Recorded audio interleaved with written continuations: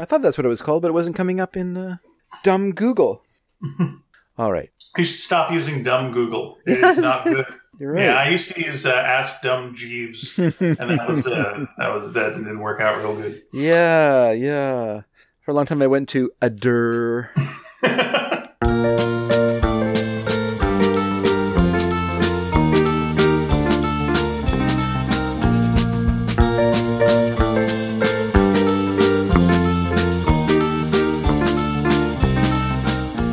Hi, everyone, and welcome to Sneaky Dragon. My name is David Dedrick. I'm Ian Boothby. And normally I like to start the show one of two ways. One is with boasting.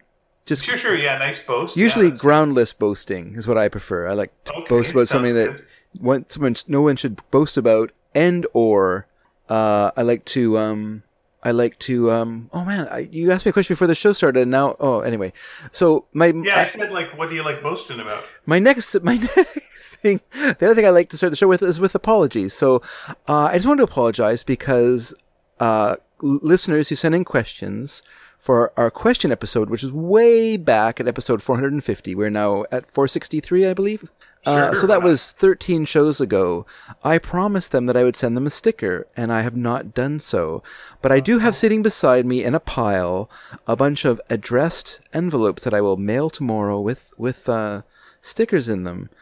But I just wanted to, I have a note here. Let me just find my note that I wrote to myself on a piece of paper. About the sticker. Now, did you stick this note up with one of the stickers? I did not, because I don't want to waste the stickers on my own pleasure.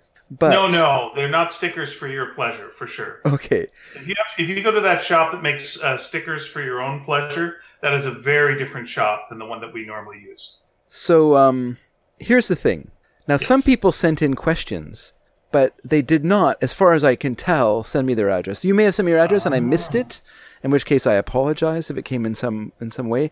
But would, please, Amy, Jake, Matthew, Ryan, Mick, and Ed send me your addresses. And I promise I will not sell them on to Haitian gangsters who will then sell them on to some sort of phone thing where you then will get tons of emails telling you've won a contest. These will just be so I can send you the stickers. So that's Amy Bryson, Jake Schultz, Matthew Sanborn-Smith, Ryan McNamee, Mick Elliott, and Ed Dragansky. You all sent us questions, but I need your addresses. So if you wouldn't mind sending me your address so I can send you stickers. All those names sound very fake. They do? Those all sound like aliases. They might be aliases. Yeah, it sounds like a guy is like pulling you over, like, "Hey, buddy, like, what's your name?" "My name," and looks over at the building that's like an education building. "Ed," and then just like quickly looks over and sees a squirrel dragging a nut. "Drag," and then sees a person named Agansky, and then goes, "Agansky." How does he know this person's name is Gansky? Yeah. How does he know that, though? I don't know. I don't know why a squirrel is dragging a nut. Well, squirrels do drag nuts. There's a fantastic bit of video on YouTube of some workmen opening up a satellite, some sort of dish on a satellite, or maybe it's a phone tower, and they open it up, and about 4 million nuts drop out of it, because that's where squirrels were hiding them, but they couldn't get them back out again. So they just kept putting nuts into this chamber, and then there was quite a few. I think it was I can't remember how many there were. There was a lot. It was a lot. And then they saw a little note on the when they got down to the bottom again. Yeah. They opened it up, and it was from the squirrels. It said "nuts to you." It was like, those guys. They shouldn't say that. At least they released the nuts. They did release the nuts, and that's much like on this show, huh? What are we doing? I now realize we used to have squirrels at the first apartment that my wife and I lived in together, and I thought, like, this is what squirrels are like. And I now look back and go, those squirrels were just jerks. Like, they were just full-on jerks. Like, we'd put out a plant, and they just, like, over the night, they just pick it up and just, like, huck it over the balcony. Just for no reason, just smash. And, we put up, like, something like a little bird feeder or whatever. And it's not like they would steal, like, just the seed from inside. Of course they'd do that. But then they'd go, well, we better chew that thing to death and just wreck it completely. Like, all right, they'll do that too. They were just jerks. One time they 5 of them, surrounded my cat.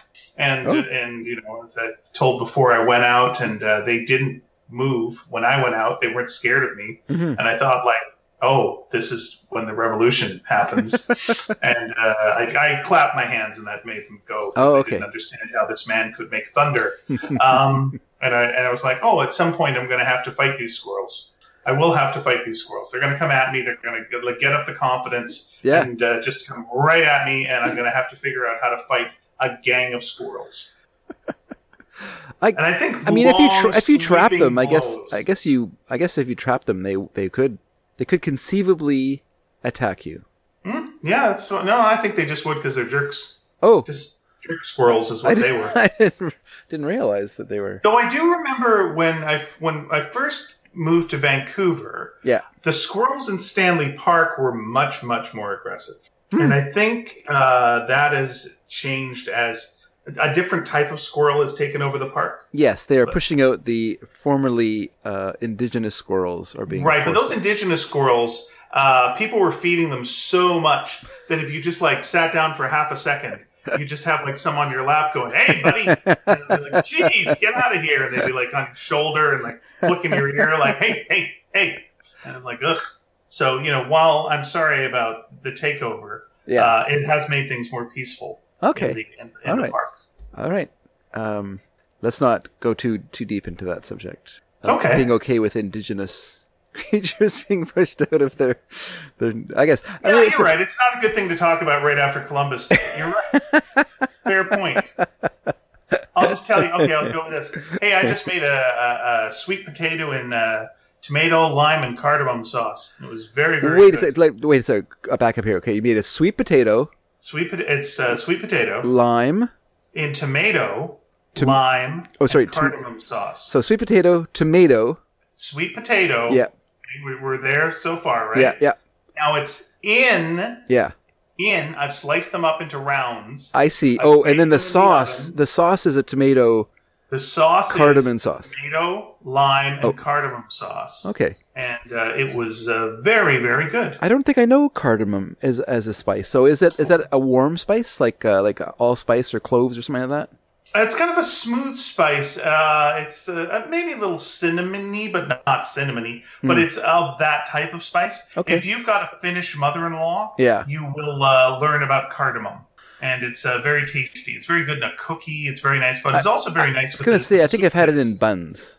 Yes, you probably have had. I think I've had cardamom bun or cardamoms, as they're called. And all Otto Lengi recipes are complicated and then incredibly delicious. So it has not disappointed. It was very, very nice. So do you say Otto Lengi? Otto Lengi is the name of the person who used to be the host of the Transatlantic, or no, the what was it called? Is that the same guy? Otto Lengi? I don't know. He's passed away, right? He's passed away. He has not passed away at all. I just got his new cookbook. Oh, okay. I must have him confused. For some reason, his name seems like there used to be a show on CBC when I was a teenager. Okay, it would not be him. This is Yotam Otto Lengi. He's an Israeli-English chef and a cookbook author. And he has a restaurant. His last name was Otto Lengi? That is correct. Maybe his name is a tribute to this former radio host of the CBC. Yeah, he was probably, when he was born in 1968, they went, let's name him as a tribute to this. Do you remember that show? Oh, maybe not. It was it was on at night. I think it was actually on it was one of their midnight shows. All right, tell me about this. And the idea of the show was that he was on a train going from European city to European city, and he would play the music of that European city. And the show had some sort of name like the Transcontinental or something like that. And it was, it seemed like... It was on CBC? Yeah. It was on for a long time. When was this on? Well, I remember hearing it as a young adult. You're thinking of Otto Lowry. Ah, maybe with his... Otto, first name Lowry, Lowry. Lowry. That's right. Okay, Otto... I guess the way he pronounced it sounded like... Because I think he pronounced it in a European way that I can't remember now. Maybe it was Otto Lowy. That's what it was, Otto Lowy. Okay, I'm sorry. Okay. I'm sorry. I apologize. No, absolutely. You know what? It's just the years have passed by. And you're absolutely right that he did do the Transcontinental radio show for CBC Radio 2. How many years do you think he did it for, Dave? Oh my God, it was a CBC show, so he probably did it for 25 years. 22 years. Very close. Man, pretty good though. Pretty good. Yeah, once you were on the CBC in those days, it's like you were a tenured professor.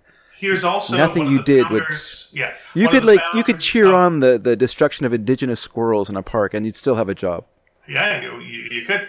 Here's another thing that he did though that's kind of impressive. He was one of the founders of the Arts Club Theatre in Vancouver. Oh wow, that is impressive. 1964. Wow, yeah. I mean, he left us in 2002. Mm-hmm. Yeah. Yeah. Age of old. The age of old. He died as he lived on a train. A fake train, I guess. Yeah, he was just in the studio and fell over. So did So would they when he was doing his talk? You know what? I'll tell you right now. I didn't really listen to it because it wasn't my thing. Okay. I like classical music. That's why I listened to CBC Radio 2, as it was called mostly. It used to be called CBC FM, as I liked. Anyway, but Radio 2, I listened to it for the classical music, but I tended to avoid the more kind of, I don't know how to call it, the less, I don't know, what do you call that show, the music on that show? Sort of more popular music. Okay, yeah. That's rather than classical music. Because I was more of a classical music. My question was going to be like, if while he's doing his talking, is someone in the background going, chugga, chugga, chugga, chugga, chugga, chugga. There was a train sound, but I think it was, I don't think I ever made it much past the opening of the show. He had a very soothing voice, though. I've got to give him that. Like did they shoot it in Vancouver? Did they record it in Vancouver? They shot him in Vancouver. That's true. That's when he died. Why I'm asking the Vancouver thing is because I'm very familiar with the train whistle that they have at CBC Radio. They have one train whistle. Okay. And I have used said train whistle because it's fun. So if he did do this show and they did have a train whistle, then I, sir, have blown that train whistle. You and Otto Lowy on my list of have things both blown. Well, that's great. That's great. Opportunities. You and me both, brother. Yeah. Let's say that he did. He did record it here. Because if you formed the Arts Club Theatre here, I can't imagine that he skedaddled off to Toronto. Although he might have. He might have big timed it and thought, you know what, I'm too big for this little burg of Vancouver, which in those days was a little burg. And I imagine it took quite a bit of willpower to get an Arts Club Theatre going here. Yeah, I'm trying to think when I just said that he founded it.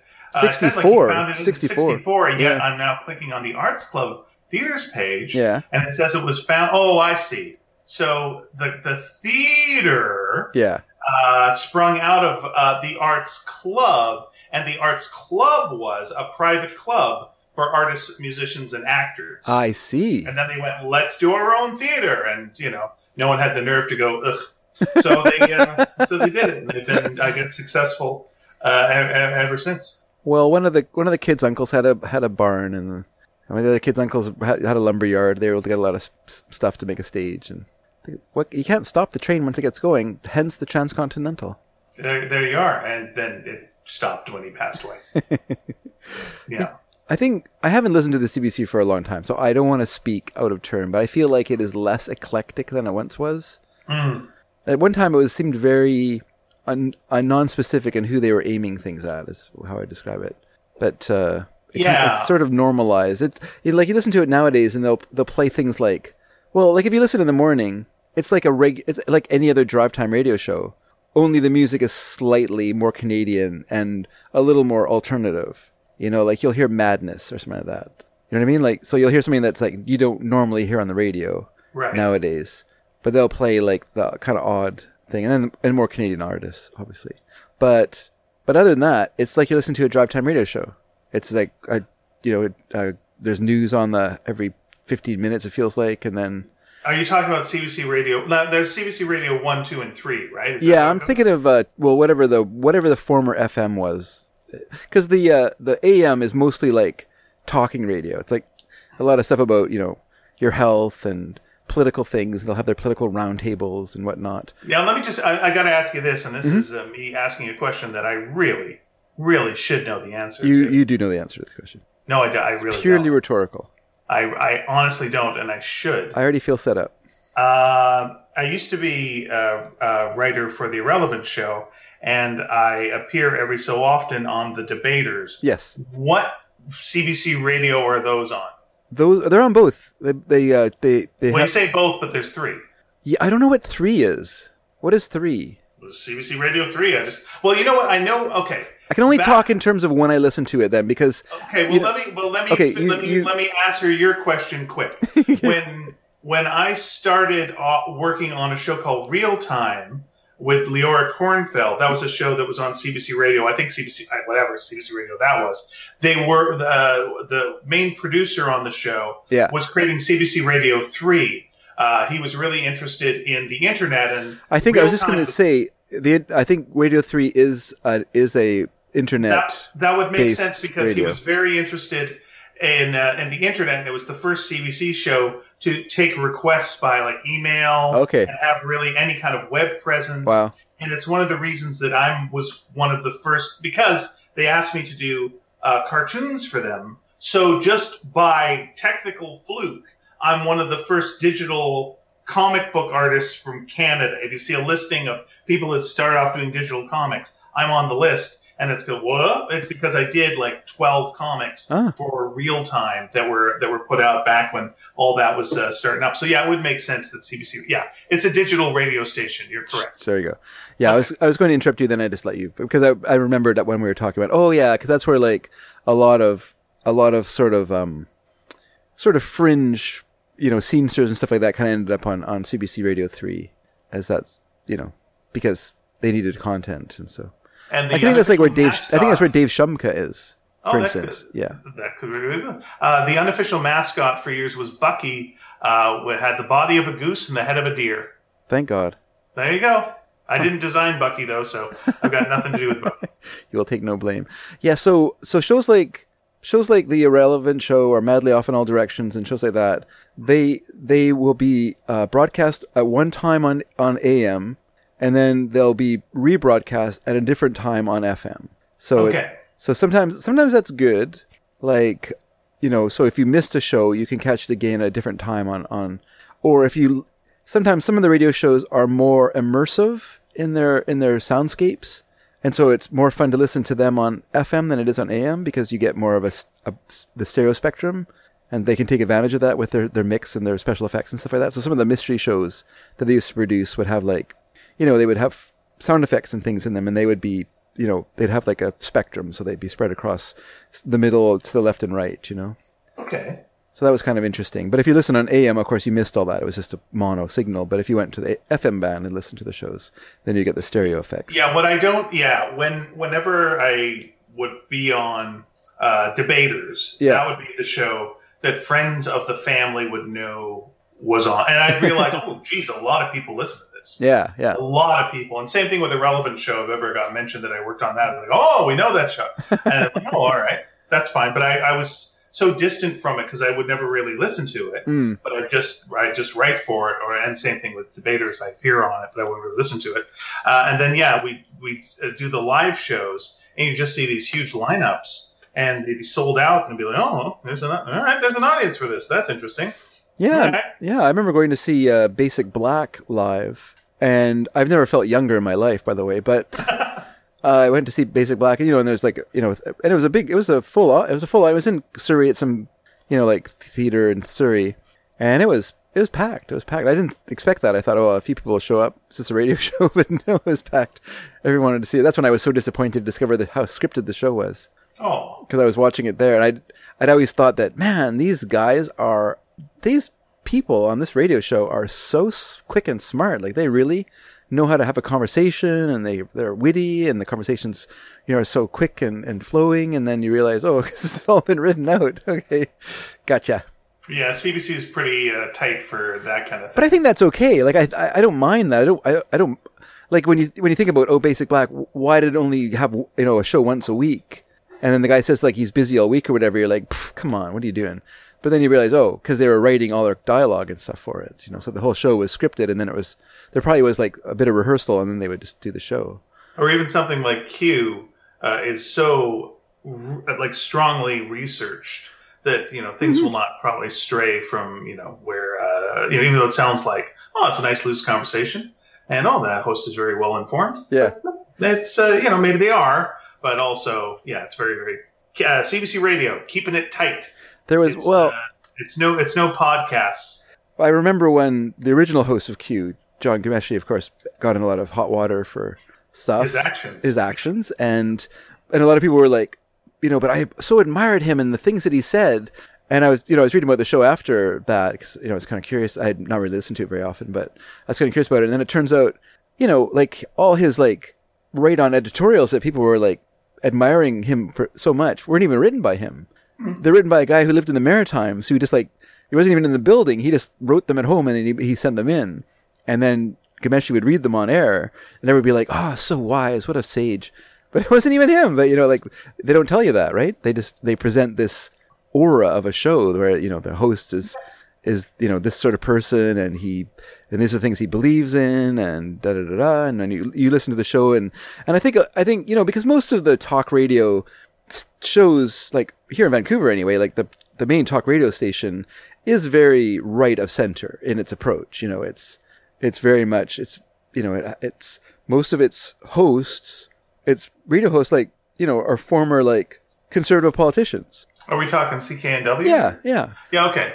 So, like, Christy... Again, this is a station, and it sounds like I'm saying this over and over again, but, like, I sometimes go on it, but I never listen to it. Mm-hmm. So, yeah, okay, that does make sense. Yeah, our former friend of the show, Mike Roberts, used to have a regular...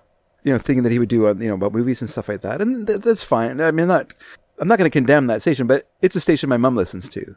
Mm-hmm. And I've always hated it because one thing I cannot stand phone-in shows.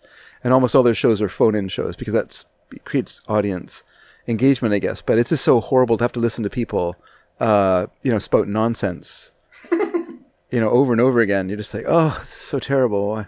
God, take me now. But I did 2 years of a phone-in show on cable. Okay, so you know what I mean, right? Yeah, I don't disagree, but I found it fun at the time. But I mean, that show, has its own audience, right? Like the thing about CKNW is its audience is mostly people who will vote conservatively.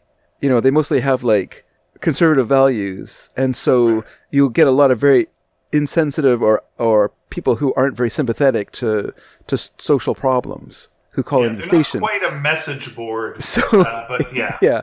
So if that's frustrating you to listen to someone, who doesn't know anything, spout off a bunch of nonsense about how, homeless people should, be rounded up and put in a camp or whatever, then then your mom's nodding her head like, Mom, that's what we should do. Then you're just like, well, it's so frustrating. Like that's not even an answer for this. Like you can't treat a symptom, So that's sort of, I get all mad at my mom and then she would get all defensive, and that's CKNW to me, right? But I think CBC is sort of the same thing, but only it's for people who are left of center. Oh, okay. So if you aren't, if you're more on the liberal side of things or liberal, whatever that means, if you're more like kind of, more of a, have a an interest in social justice, I guess, or whatever. Like, so if that's that's your thing, then CBC will lean more your way. They'll cover more, more First Nations issues. They'll cover more women's issues and things like that, and they'll look at it from, a more sympathetic. If you are a left leaning person, it'd be more sympathetic for you to listen to that. Yeah, station. I guess again, this is all I don't disagree with you. Mm. I've kind of worked around it my whole life, and I've never really kind of seen that. But whenever I check out again, whenever people say defund the CBC, I always think like, yes, if it gets rid of the message boards, because I read the message boards, and people are, oh my God, they hate the CBC so much. It's going on about this incredibly liberal,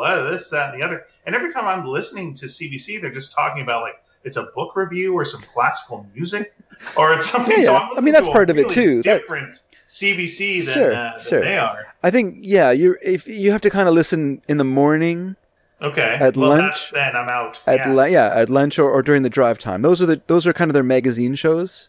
Yeah. And so that's where you would hear more of phone-in stuff. More phone-in. The lunchtime show is more of a phone-in show, but the other ones are like, they're more like current affairs, or they'll have like a doctor on every week or whatever, and he'll talk about some, heart issue, looking after your heart or whatever, or just various things like that. Like, and that's not left wing or right wing. No. But they don't just talk about the left ventricle of the heart. Sure. They talk about the right ventricle as well. Yeah. But it's this, and that's fine. Yeah, that's right. They talk about both sides of the heart, but then they'll, and they try to be balanced, obviously. But like, if someone who is conservatively, or who had like kind of a conservative bent, or thought of themselves in that way, they would just be losing their mind having to listen to stuff on the CBC, right? Okay, fine. I mean, to you or I, it's not that startling, right? It's so weird, because it basically is like, it's like someone coming up to me and just going, "Hey, your sister? She's a raving left-wing loon." And I'm like, wow, I've heard her all my life, and I don't. Is that right? I'm totally missing out on this. But I think your whole thing about you have to get up in the morning to hear it, I think that's where I've not ever heard it. I've just heard the nighttime shows, and the nighttime shows are music and drama and comedy and all this other stuff. And I'm, no one going, the problems. There are some, I guess, the problem shows, but for the most part, yeah, I guess I've been missing. You've been missing out. You gotta listen to in the morning when you're stuck and you can't, you're too lazy, or you're just too busy to turn on your CD player or you get your phone Bluetooth going, and then you're. Is this like I'm driving to work and I want to get mad to wake myself up, so I turn it on and I hear who the problem is when I'm in a bad mood already? No, it's a pretty. It throws it on the fire. It's a pretty avuncular show. It's not. No one's yelling or anything. That's more. Once again, that's more like your CKNW kind of thing, where I want to know why these people are going around the that's sort of the voice of the CKNW. Whereas the voice of CBC is more kind of like, hello and welcome to such and such, and today we're going to talk about. So you get more, it's a little bit different in tone and things like that. But it was funny, a lady in my choir at church, she posted a story on Facebook. And yeah, this is what I thought. So the story that very seldom goes well. Okay, go ahead. So the story is about her friend, a friend of mine. It's couched in this way, or this friend of mine. Mm-hmm. Daughter wanted to earn some money. And so I suggested to her that she, mow the lawn and do some yard work, and then she would get an allowance. So she did that for a few weeks, and she earned $30. And so she wanted to go to the store and spend it. And so we went to the store, and there was this homeless person outside the store. Uh-huh. And I said to my daughter, "You ready for this?" Okay, first of all, I want to say, whoever is paying her to mow that lawn is cheap. If that was like a bunch of weeks, and she ended up with 30 bills after all that time. Who knows? The bigger problem is this cheap SOB that's paying her to do these tasks. Because even if you mow the lawn twice. You know what? You can't see the story. There is an asterisk at the bottom that says this story has not been adjusted for inflation. Okay, sounds good. So now we're seeing the homeless person. So the homeless person at the door of this store. And so the mother says to her daughter, well, I have a good idea. Why don't you take the $30 you made and give it to this homeless person so they can get some food?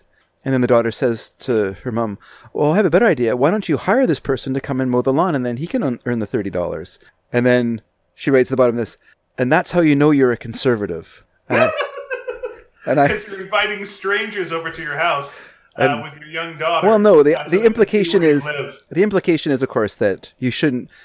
We don't want to give our money away to homeless people. They should have to earn the money. Oh, I thought it was the other side of things. Like, no. Proud of her daughter for coming up with this solution. No, the mother wanted. So seriously, no, the daughter didn't want to just give the money away. She wanted the person to earn it. You don't just give homeless people money. They have to earn the money. Okay. That's how you know you're a conservative. All right, here's the thing. Yeah. Wait. So whose side are we on in this? Are we on the side of the daughter who wants the homeless person to do? Yeah. Or are we on, that's who we're on the side of? Yeah. Okay, we're on the side of the daughter. Not on the side of cheapskate McGillicuddy, the mother. She's been giving her, nothing. Also, she's got $30. Yeah. I understand you want to give someone a sandwich and a cup of joe. Yeah. But well, where were they going? The keg? $30. Well, here you go. This is the problem with stories like this, right? Is they're rhetorical and they're couched in a way. Once again, couched. I like to use this word today.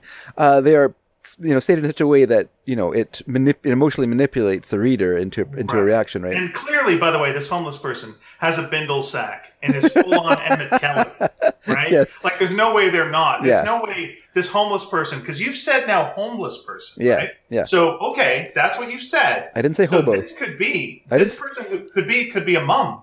This could be a mom with their child there. Yeah. Like, you're thinking, this mom's going to spend it all on malt liquor and apple mash. That's what you're thinking. But no. Yeah, that makes, well, buy him a fucking sandwich for $5. That's no, he should have to earn it. Why? Yeah. And what happens if the homeless person hasn't, here's the thing too. Yeah. You want to then go like, hey, you should earn this. And then the homeless person goes, hey, funny story. I was in the Army for this amount of years defending, the country and doing all this stuff. Exactly right. So, someone, I guess, who would make the argument, I have earned it. And yet, what with times being as they are. Oh, by the way, did you notice that there's like a pandemic? A lot of people laid off and whatnot. I know, it's such a weird. Also, funny story. Mental illness also is a large part of it. And the hospitals released a lot of people a long time, and now we got to pick ourselves up by the bootstraps. Anyway, long story short, stab. Hey, looky, I got $30. And it runs away, and everyone goes, "Good for them." But that's how you know you're a conservative, apparently. So did you bring this up to her, or are you just kind of going? No, because we don't see each other. We're non-choir. I just wrote and said, no, that's how you know you're mean. Yeah, that's right. Yeah, you got a better punchline than me. I was mentioning my sister earlier, but let's pretend I have a fake sister. This isn't a true story. Okay. But she would put up stories like that all the time. Sure. And they'd be stories that were based in, like, it would say, like, this really happened. And it's like, no, it didn't. And no way in hell this ever. No, of course it did not. Yeah. And the whole point of the story can be flipped quite easily to, knock it off, quit it. What are you thinking? Stop it. Just be nice. Holy cow. What? Ugh. Yeah, that's too bad. I'm sorry about that. Yeah, it's strange when someone, well, especially someone who goes to a church like ours, which is like so centered around social justice issues. Yeah, I was going to go like half of your church is hobos, like old timey. They are real hobos. Yeah. I mean, it's something we were actually talking about it at work today. Like, we were just talking about something like that. And I just said, it's just like we are in such precarious times for people. It doesn't take very much for someone to like slide into homelessness now. Because there's nowhere to live. It's super expensive. You can live in your car for a while, but then your car is going to break down and you can't afford to fix it. So that's out of the picture. You just kind of go down. Like, it's so hard to go up, in society if there's no one there to help you, And yeah, it just feels like that. Then to say, oh, well, just go mow people's lawns. Well, I guess, but like, you just can't mow lawns. Like, you also need to like live somewhere, eat food, have, you need these sort of things like in order to go out and mow lawns. You just can't be a homeless, but you're still homeless. Even if you have $30, you're still homeless. Mm-hmm. It's just going to go away and then you've got nothing still. So that's no cure. No, it just feels, it's just so reductive and just felt odd. And I don't know, I guess not being at church, she's maybe sinking back into her old ways. I don't know. Cause she came from a much different, tradition than our church it would be from. So maybe that, it's kind of hard to escape it sometimes. You might find yourself being pulled back into it. Yeah, most of the ones that I'm reading are about how kids today are ungrateful. You don't know how good you have it. Kids today are ungrateful. Yeah, they're so incredibly. Who are they supposed to be? Who are they supposed to be grateful to, though? It's it's the old soldier just going, when I was your age, I did this and this and this and this. And you're looking at your, screens and you're doing this and you don't know this. And then the child realized he was right and they were ashamed. They were sore ashamed. Yeah. And such on. And you kind of go like, kids today are pretty good. They're a lot less prejudiced than they used to be. They got a lot of empathy. Yeah. You don't like them looking at their screens, huh? Well, did people make fun of you when you read a book? They probably did. Like, hey, bookworm, look at this guy. Always got his head in a book. Bookie. It's just, whatever. It's like just throw some empathy out. And I appreciate you fighting in the war. I do. Thank you. And I know probably some of you didn't want to be in the war, and you had to be in the war, and you had no choice but to be in the war, and you were. And I'm sorry. I'm sorry that you had to go through that. But I'm glad that kids today, I mean, some do, but I'm glad there's an option not to go and fight in the war. I want them to be all right. But it's hard. It is hard being around now, and especially if you're putting anything about kids today being lazy and this, that, and the other, right now, it's just they're in the middle of the goddamn pandemic.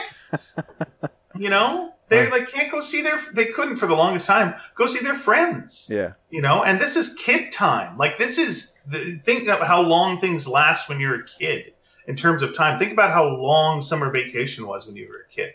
That's, it's been 7 months of this shit. And then, you go back to school and it's all weird. And some people are saying you could die. And some people are saying, oh, geez. And you can't go see your grandparents. And it's rough. Just be nice to each other, for crying out loud. Yeah, people are actually quite surprised at how poorly kids are taking to this, the way school is right now. They're really not enjoying it. Yeah. They miss it. They miss school, which is a weird thing. But yeah. They don't like change. But they miss playing with their friends. It was a way to get together. And have some unstructured fun at lunchtime and recess and stuff like that. And it's all been taken away right now. So yeah, you always got to, in the back of your mind, have the thought of just there's this thing that's hovering around you. It's this floating anxiety that's real. It's you would have it sometimes anyway, but now it's real. Yeah. It's that. No, that's a good. It's like with me. I've got this agoraphobia that I fight, and now it's no. You're absolutely correct. There is death out there. That you were right to feel that way, and yeah, they got that going on too. It's oh boy, just this week I've had we did 2 podcasts.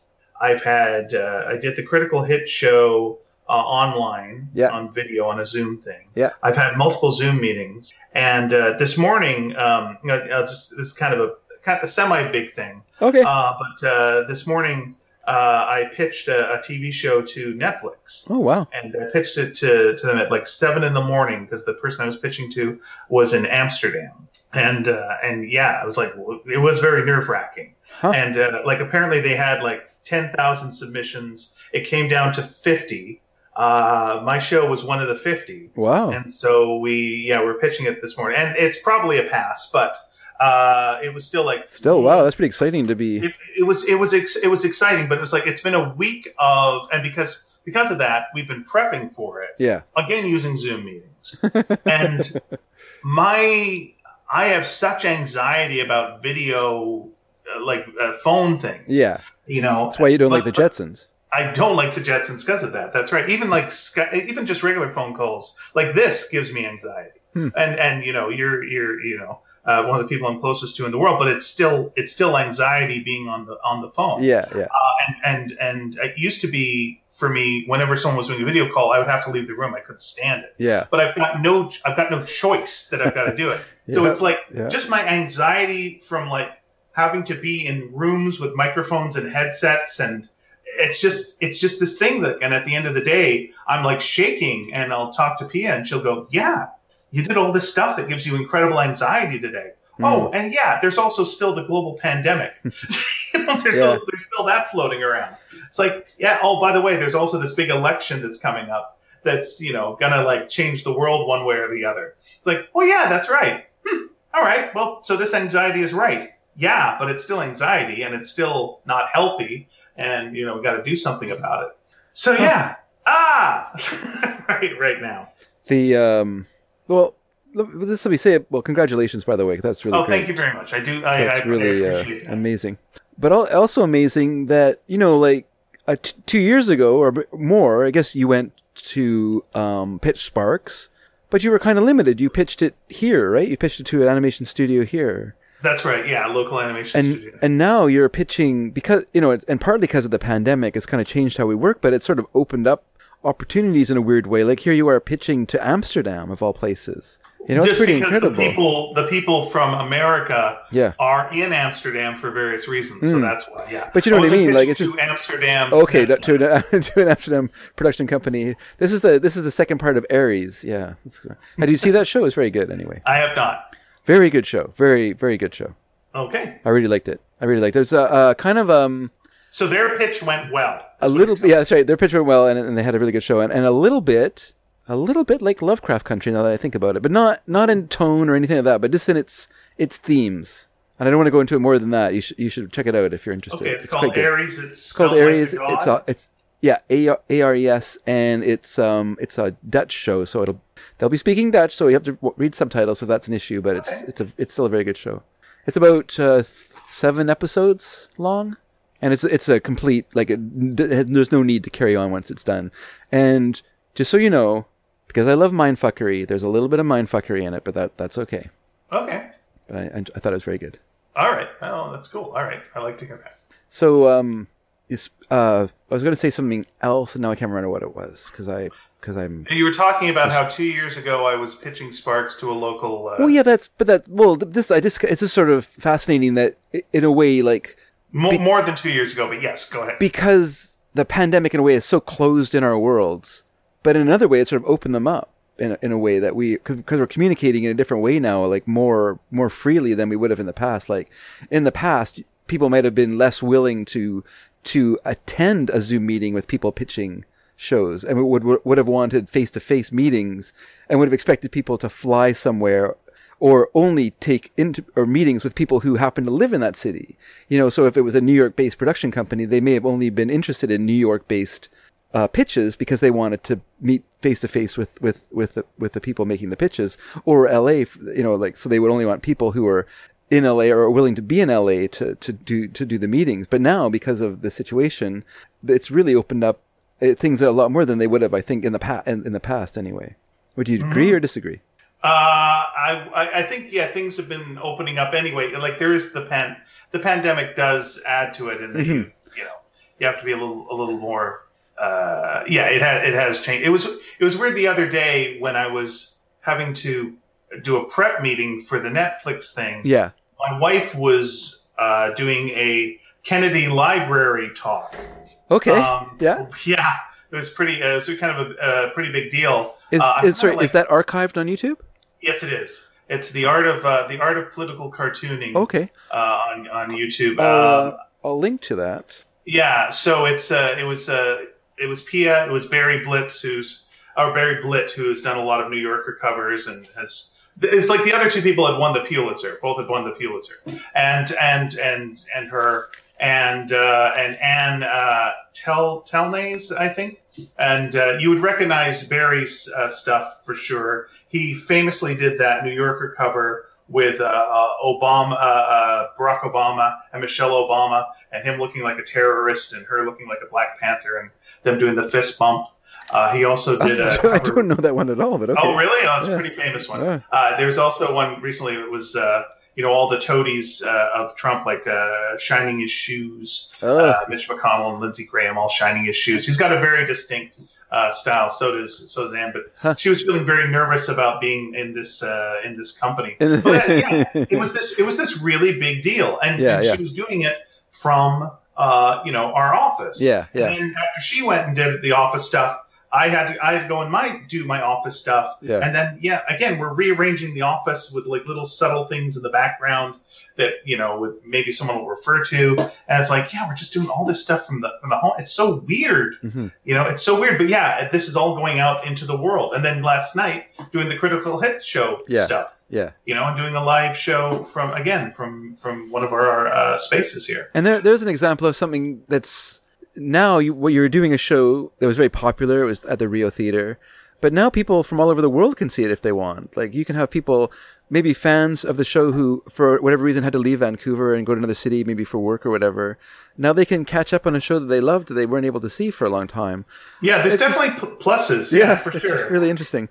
And I mean, you can't beat, obviously you can't beat live, but it's still interesting. Yeah, and again, not counting 2 podcasts that we're doing this week, and then of course you're doing yet another one the listening party. Yeah. Yeah, it's very, very strange. Like if I was doing the live shows as well and doing more outside stuff, it would balance it out, and I'd probably be more okay with it. But because everything is now in the house, everything, and it's in the house, but communicating with the world. Well, no, it's a direct line to the world. It is amazing because for about 11 years we had an audience of about 5 people, and with the pandemic, it's like 13 people listen to the show now. It's amazing. Yeah. I mean, think of that. We've almost tripled our numbers. But with longer hair, they've all got that too.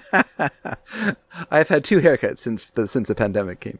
Well, since the pandemic, we have had more active communication with listeners, like through our message boards and whatnot. I felt it's gotten more intimate because I think we're all more locked into our own spaces, even though, people are still working and doing the things they are, but it's felt more back and forth. Maybe I'm projecting on that. I'm just finding it very hard right now to during the day get out and do anything. Like it is that anxiety now. You just look and go like, what are the numbers? And it's like, oh, that's not great. And it's like, maybe I don't want to take the bus. Yeah. Okay, so where can I walk to and then come back from, and I won't be too exhausted? Okay, well, I can't carry anything too heavy back then. I'll do some work from home. Lucky for me, I'm forced to leave.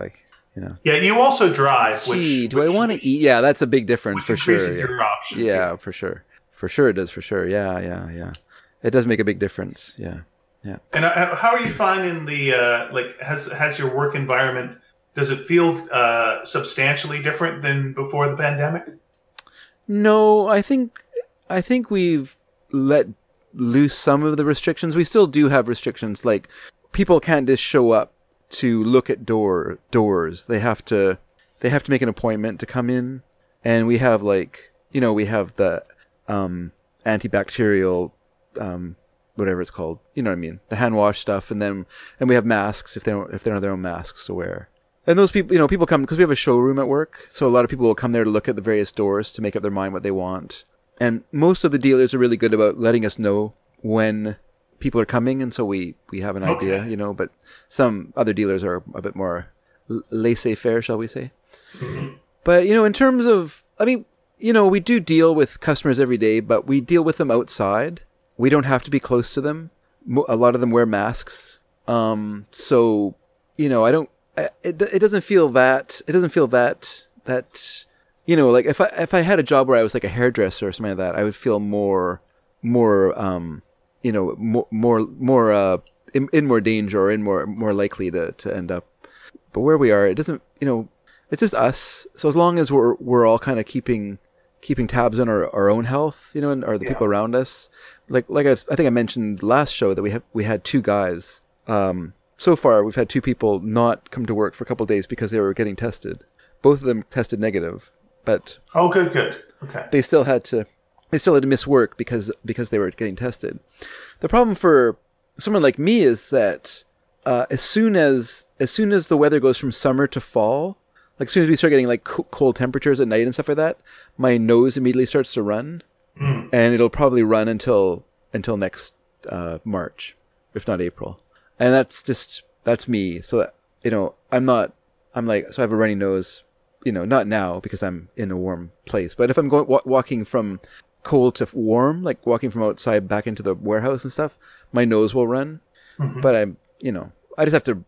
I think you have to kind of be aware of your own, how your own body is, I've got. So I'm not freaking out. So I get a sore throat. Yeah. Randomly, from that. That's right. It's a wandering sore throat. If it's wandering around my throat, then I know. Yeah, that's acid. Yeah. And I just have to be aware. That's me. Like I just, my nose runs when this time of the year comes. That's just how it goes. So I'm not gonna freak out about it and go get tested. Now, if I had a sore throat, and couldn't smell things and all the rest, the things that seem like more. Yeah, you started to not be able to taste things. Yeah, those sort of indicators seem to be more to the point than sort of common cold symptoms.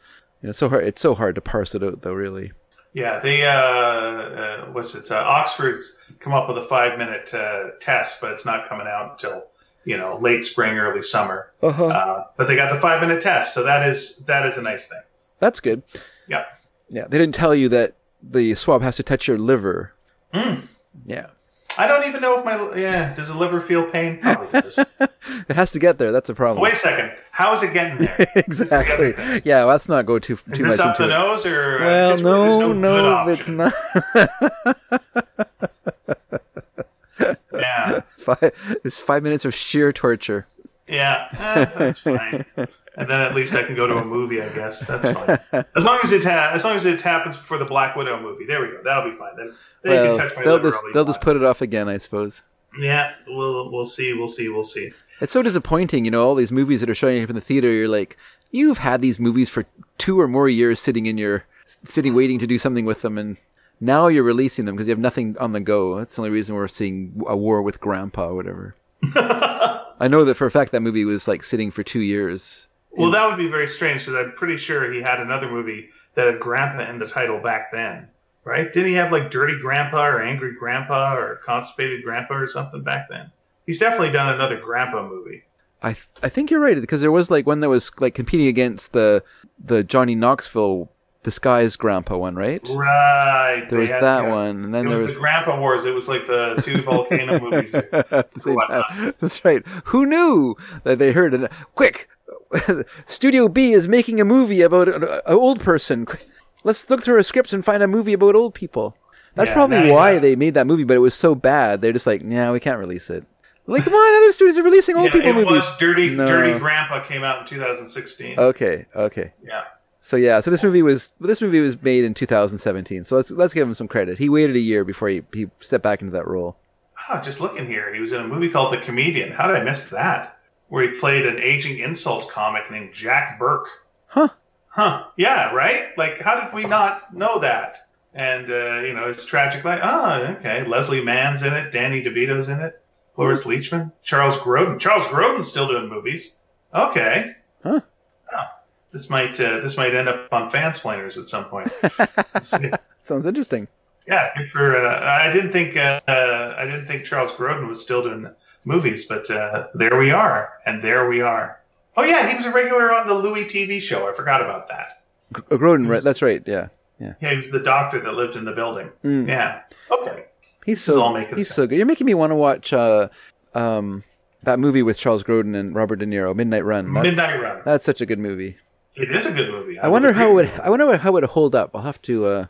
It's been a while since I saw that film. Since it was in the theater, to be honest. Oh, is that right? I've seen it a couple of times. Okay. I do quite like it. Yeah. It's a very well paced, well made movie. Yeah, I'm what you call a Grodin head. No, I'm trying to think if Robert De Niro's done any like real scenery chewing movies, but of course he did The Irishman, so that's enough. He's fine. Is that a scenery chewing movie? I would think so. I think it's a real acting showcase for all of them. It's all of them doing the thing that you go like. I thought you meant like a real overacting sort of movie. Well, maybe I do. Because he's not really. I don't think of him as really like much of an overactor. He seems like someone who really kind of underplays a lot of his roles. Okay.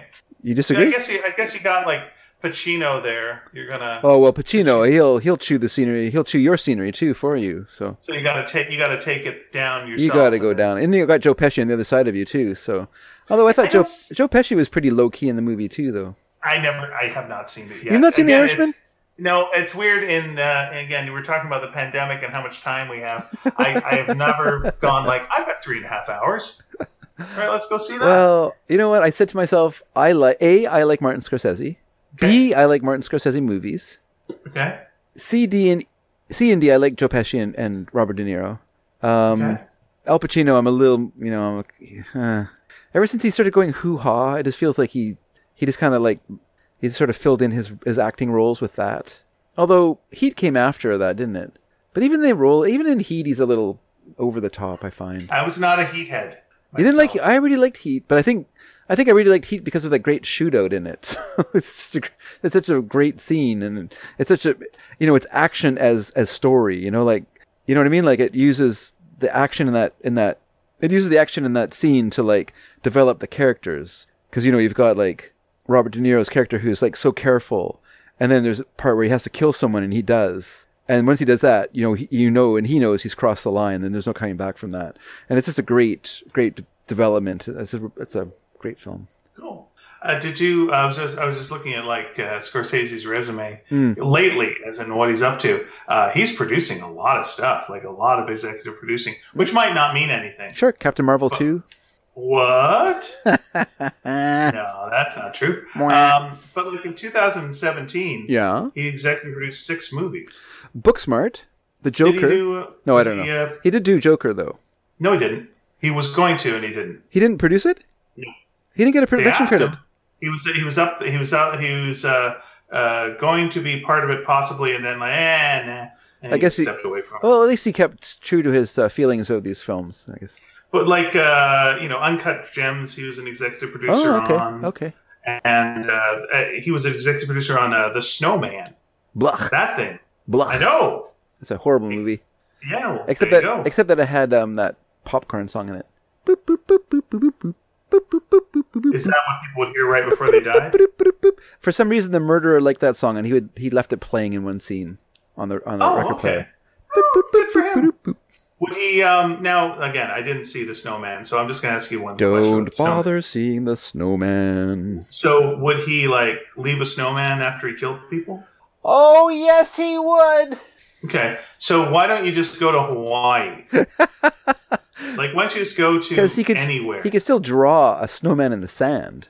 Oh, no, boo! Because there's one where it's he just draws this snowman on the roof of a car, and the person looks out and they see a car with a snowman on top of it, and they're like, "Uh-oh." Oh no, it's much better if he like only kills during the winter and only when there's a snow. Yes. Because then he's also taking a risk because you can follow his footprints. But here's you could move to Hawaii. Yeah, but he's still killing people. I'm trying to think of. So are you saying that the hero of the movie, whatever his name was, he has a funny name if you're English. What is his name again? Jack Fanny. Not British. I said if you're an English speaker, his name's funny. It's not funny if you're Swedish, but it's funny if you're because the Joe Nesbo who writes the books is Phil McCracken. Phil McCracken. That's right. That's exactly what his name is. That's like Freddie Fart or something like that. But it's not. But it's like something like that, right? So it's just like Yvonne Amanda Hug and Kiss. Yeah. That's a woman's name. No, Ivan. Oh, Ivan. Oh, I'm sorry. Okay. I don't know. All right. Ivan. So okay, sorry. It's a detective who's after the snowman. The snowman is the serial killer. Yeah. Serial killer taunts him, leaves snowman at the scenes of his. He doesn't even taunt him. It's like the snowman. Well, what about the snowman? Why is he's taunting him with the snowman? He's not taunting. He's just leaving a snowman. It's for himself. It's all for himself. Taunting. It's for himself, man. I'm just thinking like he's got to express his inner. He's got to express his inner him. Yeah, I've never done. Okay, listen, I've never done a murder, and knock on wood, never have to. But if I did, I would feel like it would be so exhausting. The last thing I would want to do afterwards would be make a snowman. Now, listen, I will make a snow angel. Yeah. Yes. Snow angel, I lie on the ground. Sure. I make an angel. An angel, right, because you killed someone. They're off to heaven. This all works. Snowman, I'm rolling balls. But what I'm stacking things. I got to get a carrot from somewhere. I got to find some coal. I got to get a hat. It's a lot of work. It's a lot of work. Just so you know, it's a clue, but all the snowmen's smiles are made with coffee beans. That relates to an incident at the beginning of the film. See, the thing is, the snowman for this murderer is a cathartic thing. It's part of a childhood experience that he is working his way through in a very unfortunate way. Like, I would recommend therapy, but, snowman therapy, I guess, is also therapy. And he is, murdering women. Yeah. And then he is building a snowman after. All right, but he'd never build a snow woman and, murder a guy. Well, no, because the reason he's mad at women, I don't even know why he's mad at women, because his mom left him? I don't know. But his mom his mom did leave him, but it's so complicated. I don't even want to think about that movie. That's a movie that feels like about an hour of the movie was never made. You know what I mean? Like they just stopped at some point and just said, good enough. They're like, well, what about the ending? They're like, well, we can just use that as the ending. That's fine. That's good. It's all good. We're done. Put it in theaters. Has there ever been a movie about a killer in now I'm almost answering my own question here, but I'm saying a movie, not a TV show. Oh, okay. Has there ever been a movie about a killer in Hawaii, or is everyone just too laid back in Hawaii and it's fine and they don't feel like doing a murder? A killer in Hawaii. Like I'm sure in Hawaii 5-0, Jack Lord, has had to go after he's had murders or whatever. Yeah, there's a lot of shenanigans going on in Hawaii Five-0. Yeah, fair enough. Yeah. But like a movie where like people are having a nice time, they're Hawaiiing, and someone's killing people in Hawaii. Yeah, and there's a Hawaiian cop who's got to and he's got to take care of this and find out who's killing all the people. You know what? I don't know. Okay. I'm sorry. Trouble in Paradise? No, that's a British mystery show. I'm just thinking like if you want to avoid trouble in movies, go to Hawaii. Like you may get eaten by a shark. Oh, there's that movie with Steve Zahn and some other people, and there's murder in that movie. Okay. So there you go. There's your answer for you.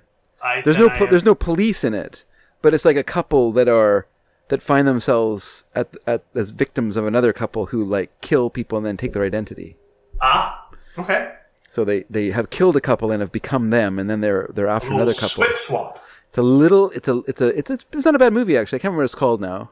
It might have been called Flip Flop. It could have been Flip Flop would have been a good name because people were wearing flip flops in the movie. Yeah, I think I said Swip Swap, but you're right. Flip Flop is better.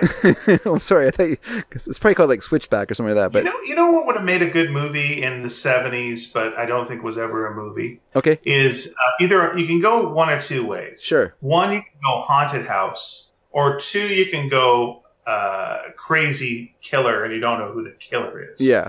But have it take place in the suburbs at a key party, right? Because you're immediately getting the sex. Yeah. You can have like some of the people are like kind of dragged there, not super into it. I don't know. Some people way too into it. Some have a bit of a history, and some say I'm jealous, but I'm not. So we got all that dynamics. It's like it's already awkward. And you've also got a reason for gratuitous nudity. Boom. And also, it all takes place in one house. So that's your budget there. That's money saved.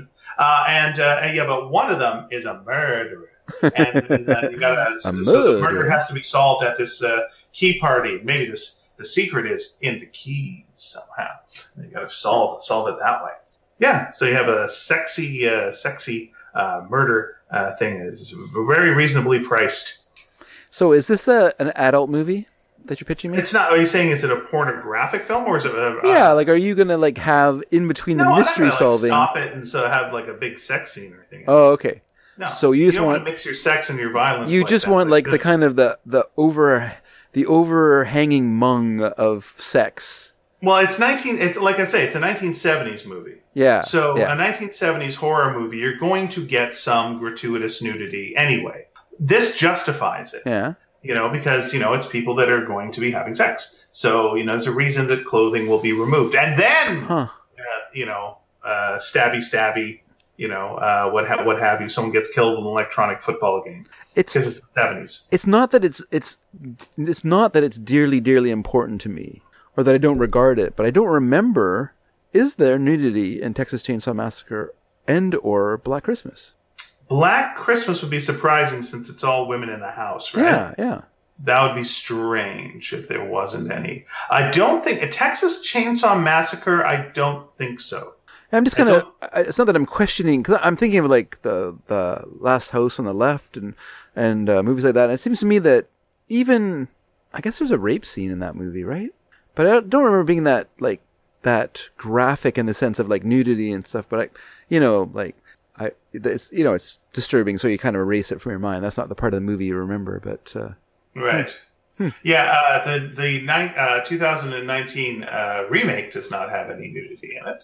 I can tell you that much. Last House on the Left. Last House on the Left. I'm not sure. Sorry.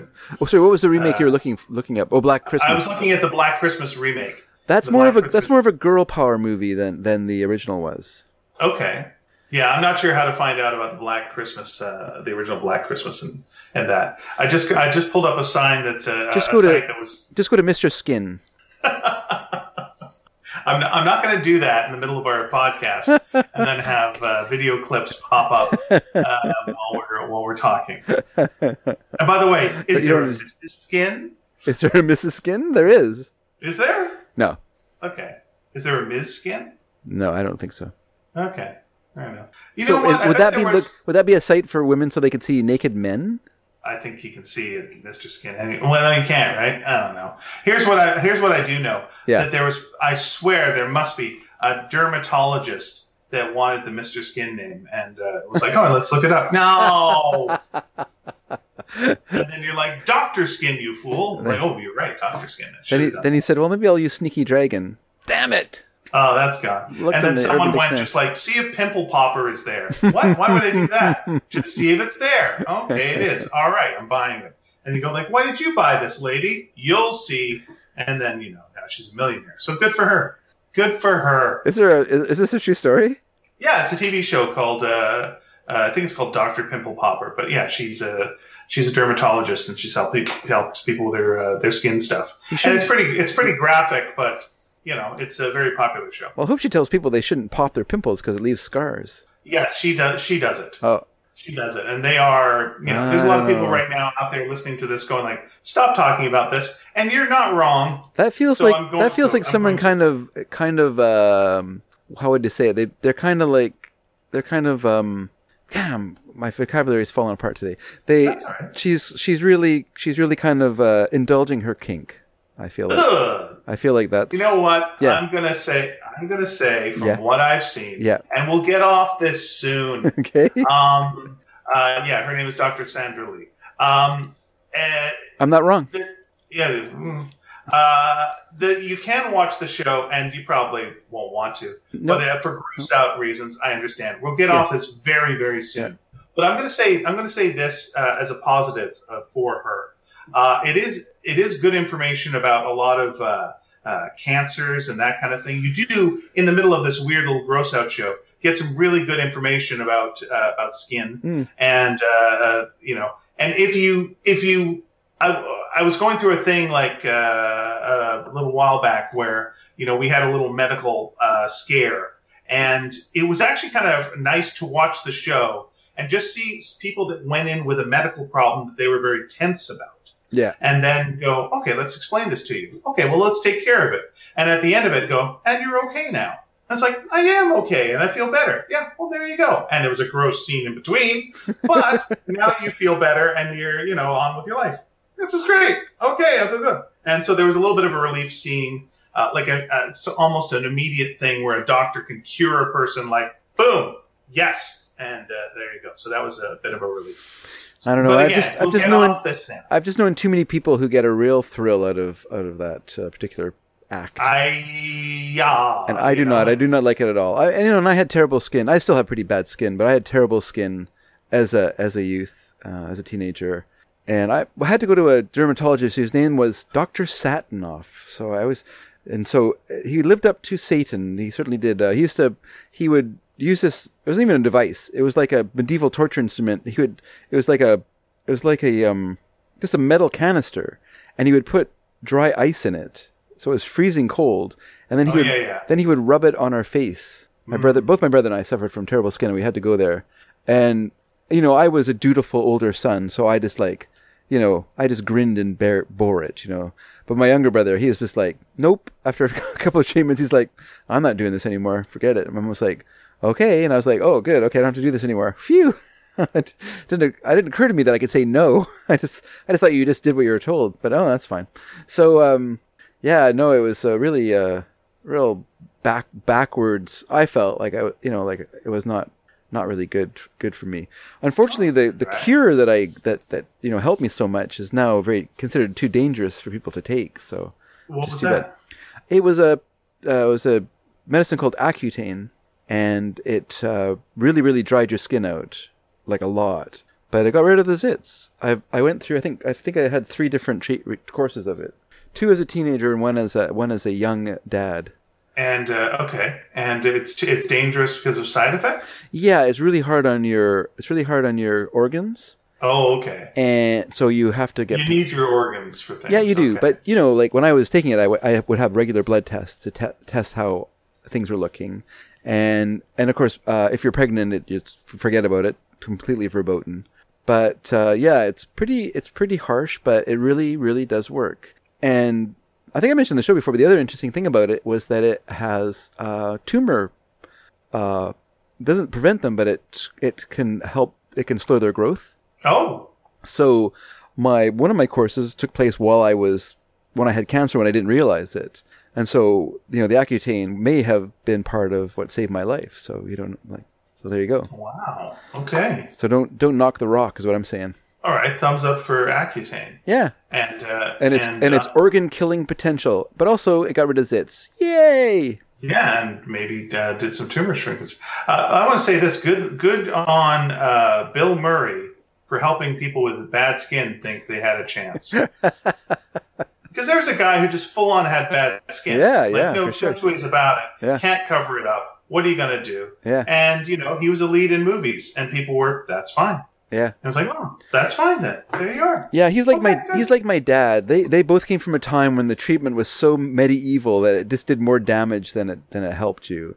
And you ended up with just tons of scars all over your face, And it's a lot better. Like, when I went through it, we took antibiotics and stuff like that. That not only did they treat the acne, but they also helped to get rid of the scarring and stuff like that. So it was a lot better than having someone digging in their fingernails into your face and squeezing out pus or whatever. Like that's not helping.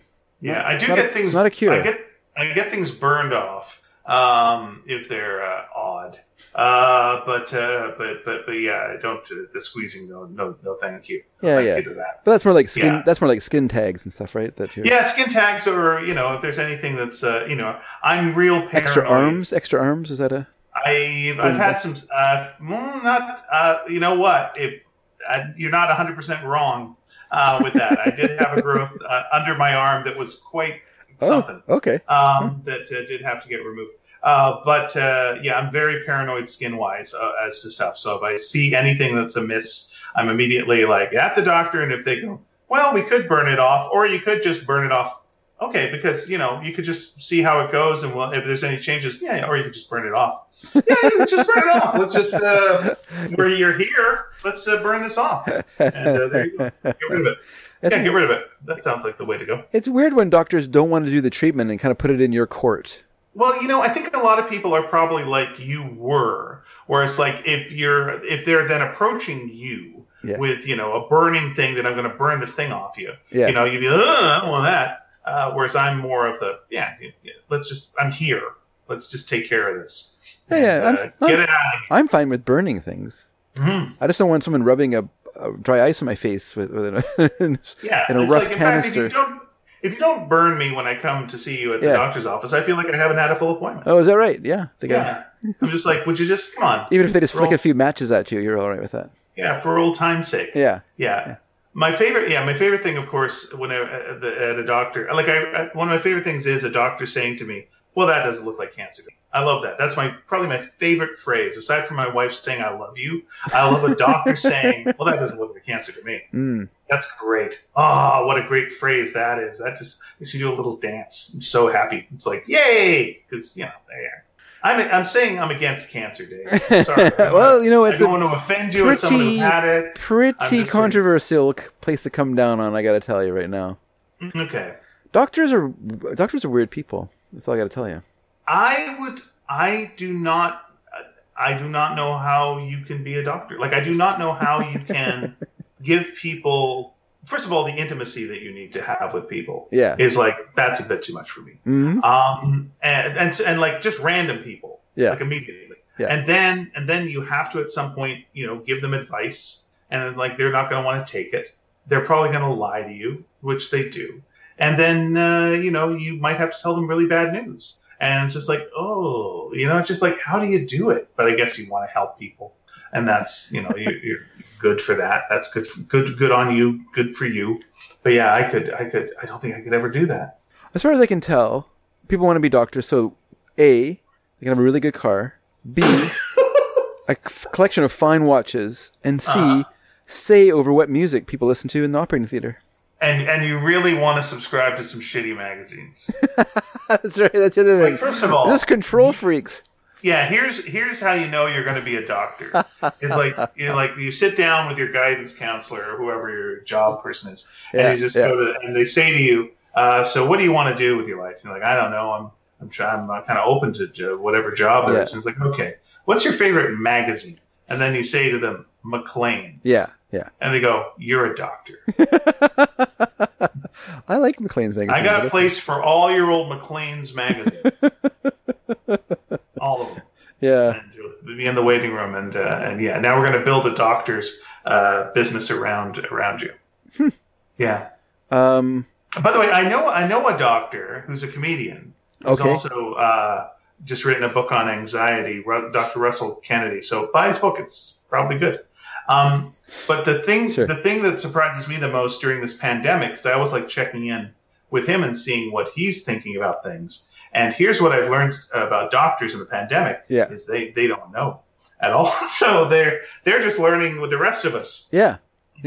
And I'm like, yeah, but you can sort out, what's bullshit from not. It's like, not really. There's a lot of research that needs to be done. No. I'm like, oh no, I thought you guys knew. I thought you're the Illuminati and you've got all the secrets. Yeah. And especially because this guy is like really good-looking guy, super healthy. Yeah. So you feel like he's got, he knows the source. He knows the stuff. Yeah. He's got a secret vial of whatever is the juice that like makes you right. And he doesn't know. He just works out and takes care of himself.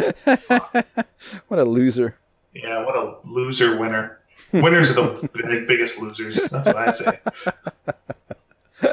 I hear you. Yeah. I hear you.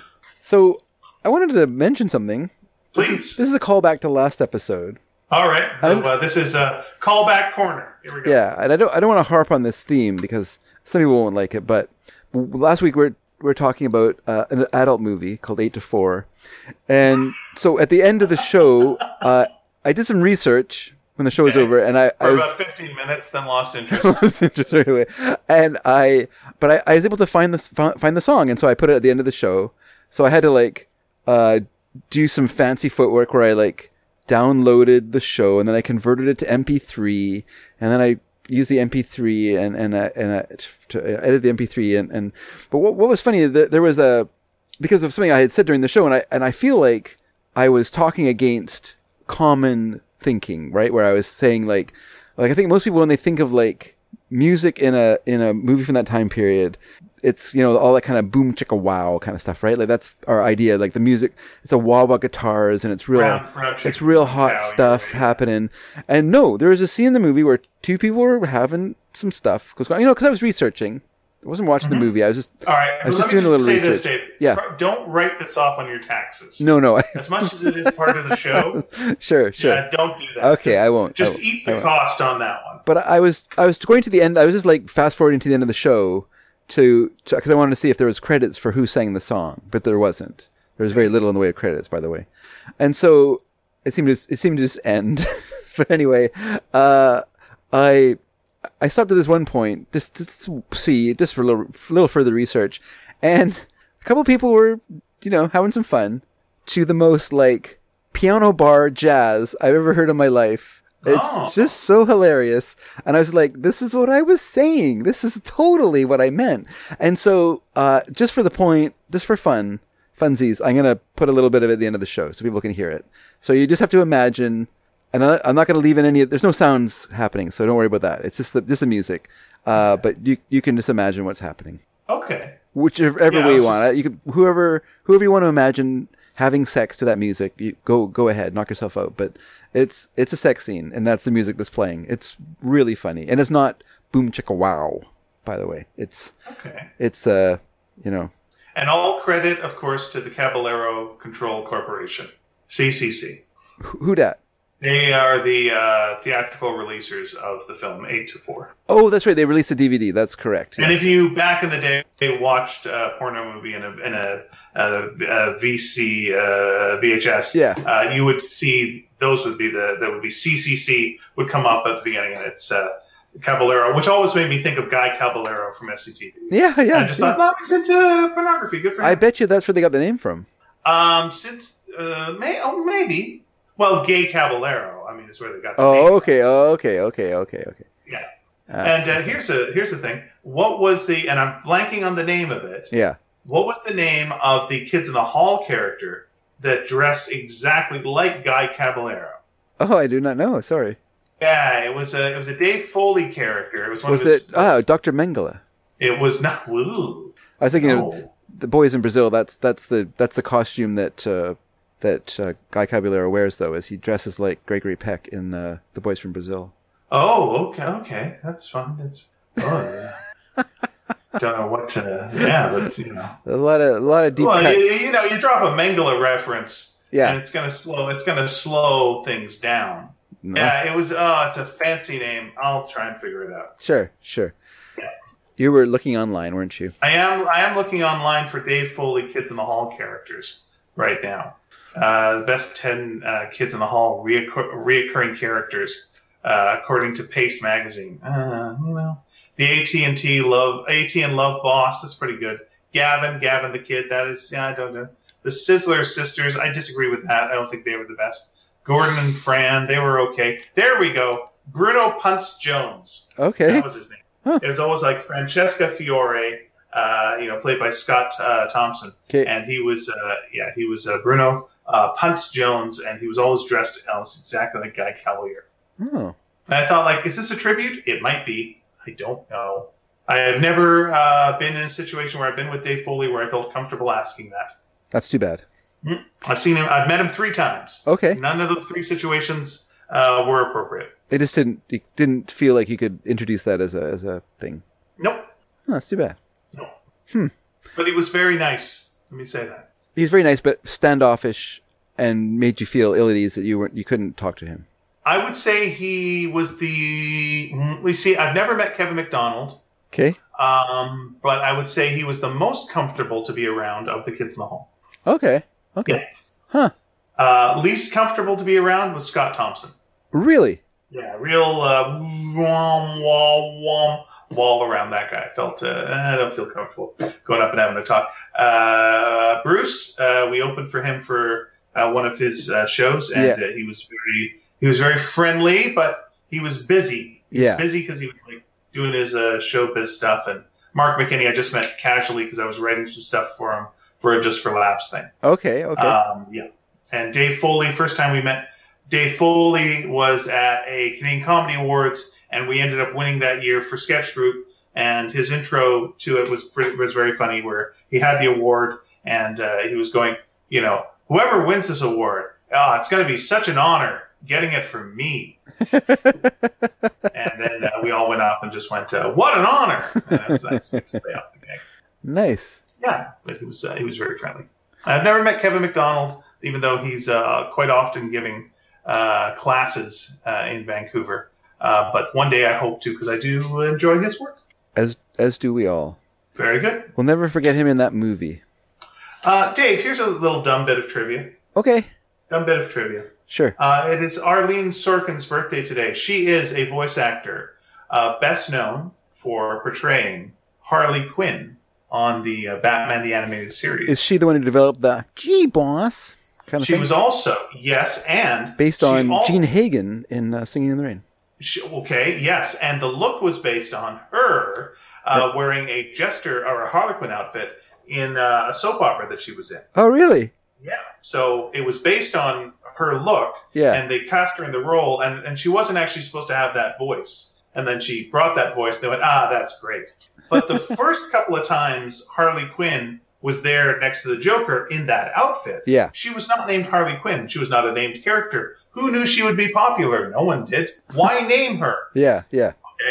But I'm going to give you 3 guesses as to what her character name was. And I will just say this as clues. Yeah.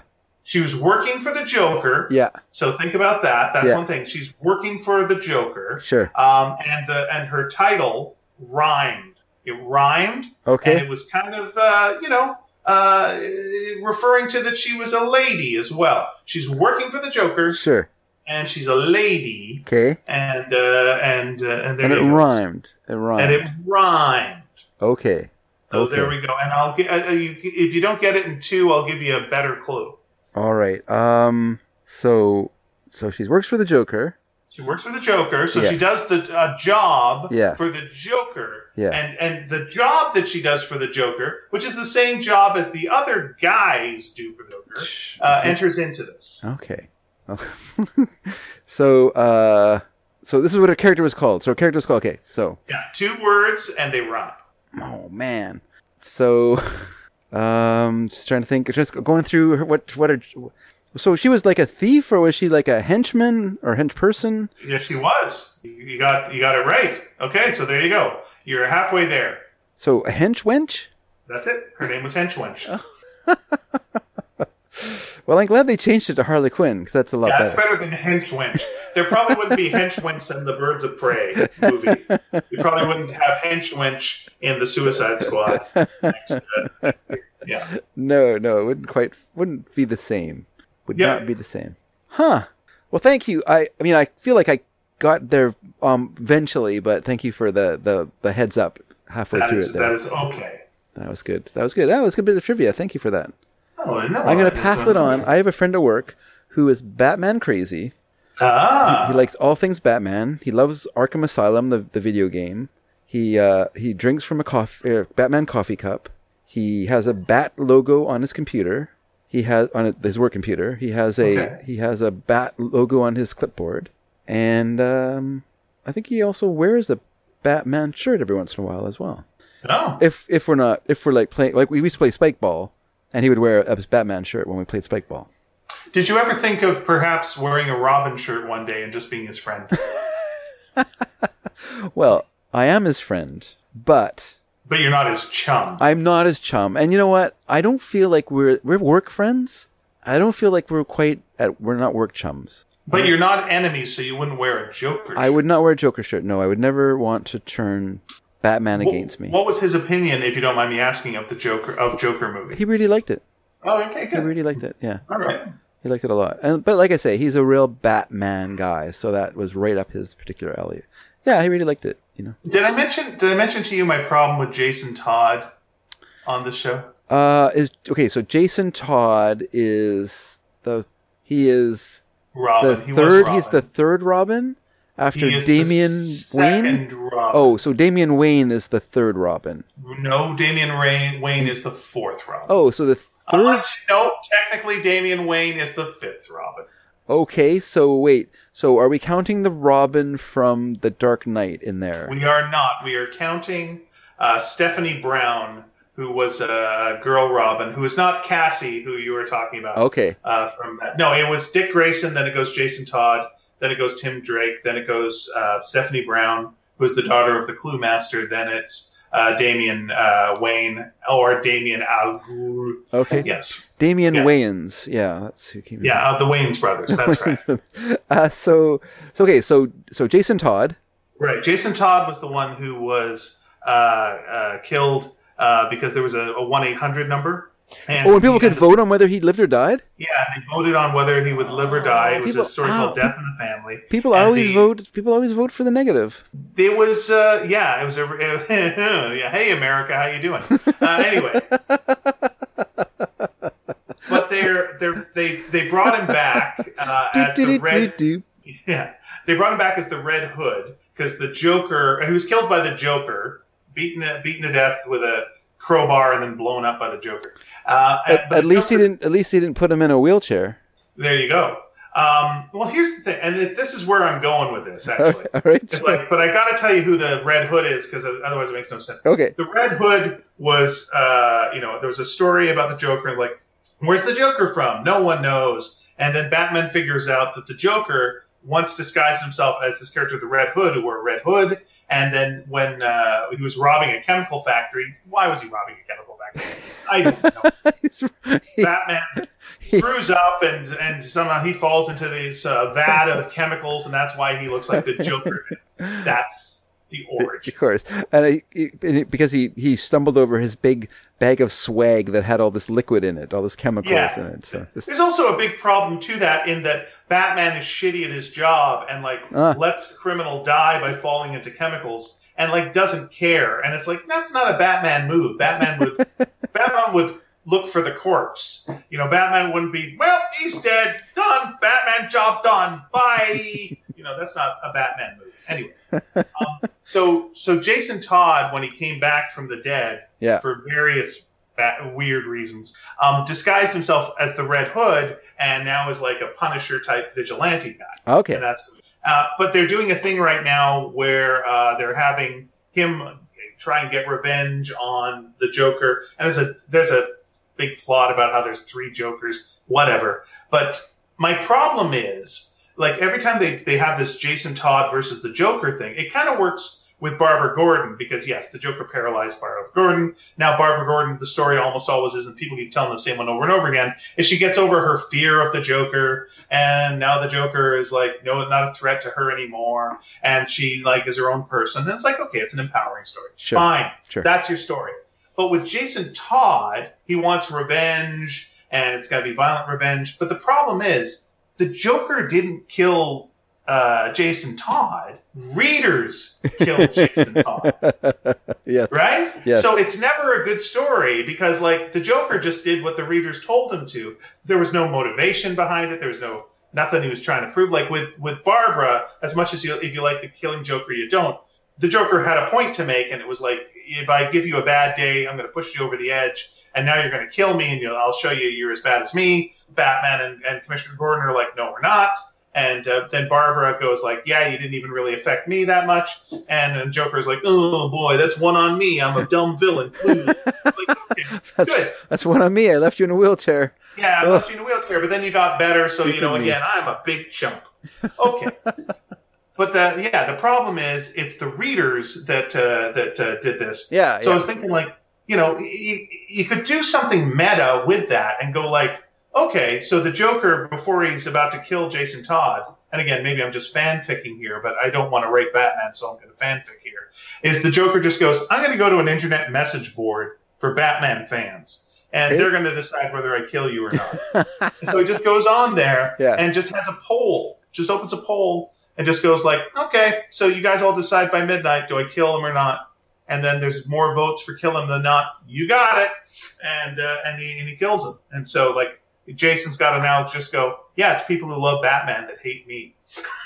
Yeah. And, like, what does that do to you? How does that mess you up? Because, the thing with him and the Joker, it's not a Joker-related thing. He was just the vessel to let the fans kill Robin.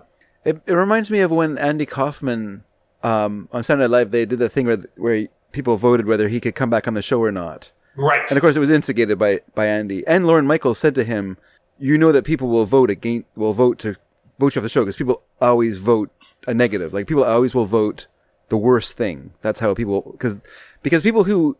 Because you have three different types of voters, right? You have the people who are for Andy Kaufman. You have the people who are against Andy Kaufman, and then you have a big wide swath of people who are indifferent. Indifferent people aren't going to vote. Even if they like Andy Kaufman, they're not going to vote.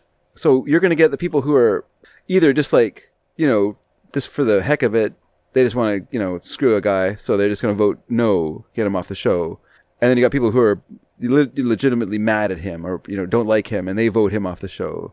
And then you have like a few people who, of course, like him, and so they vote for him to stay, but the majority don't vote, and so you end up with him never going on the show again. So then, but he was all right with that. Apparently, that was.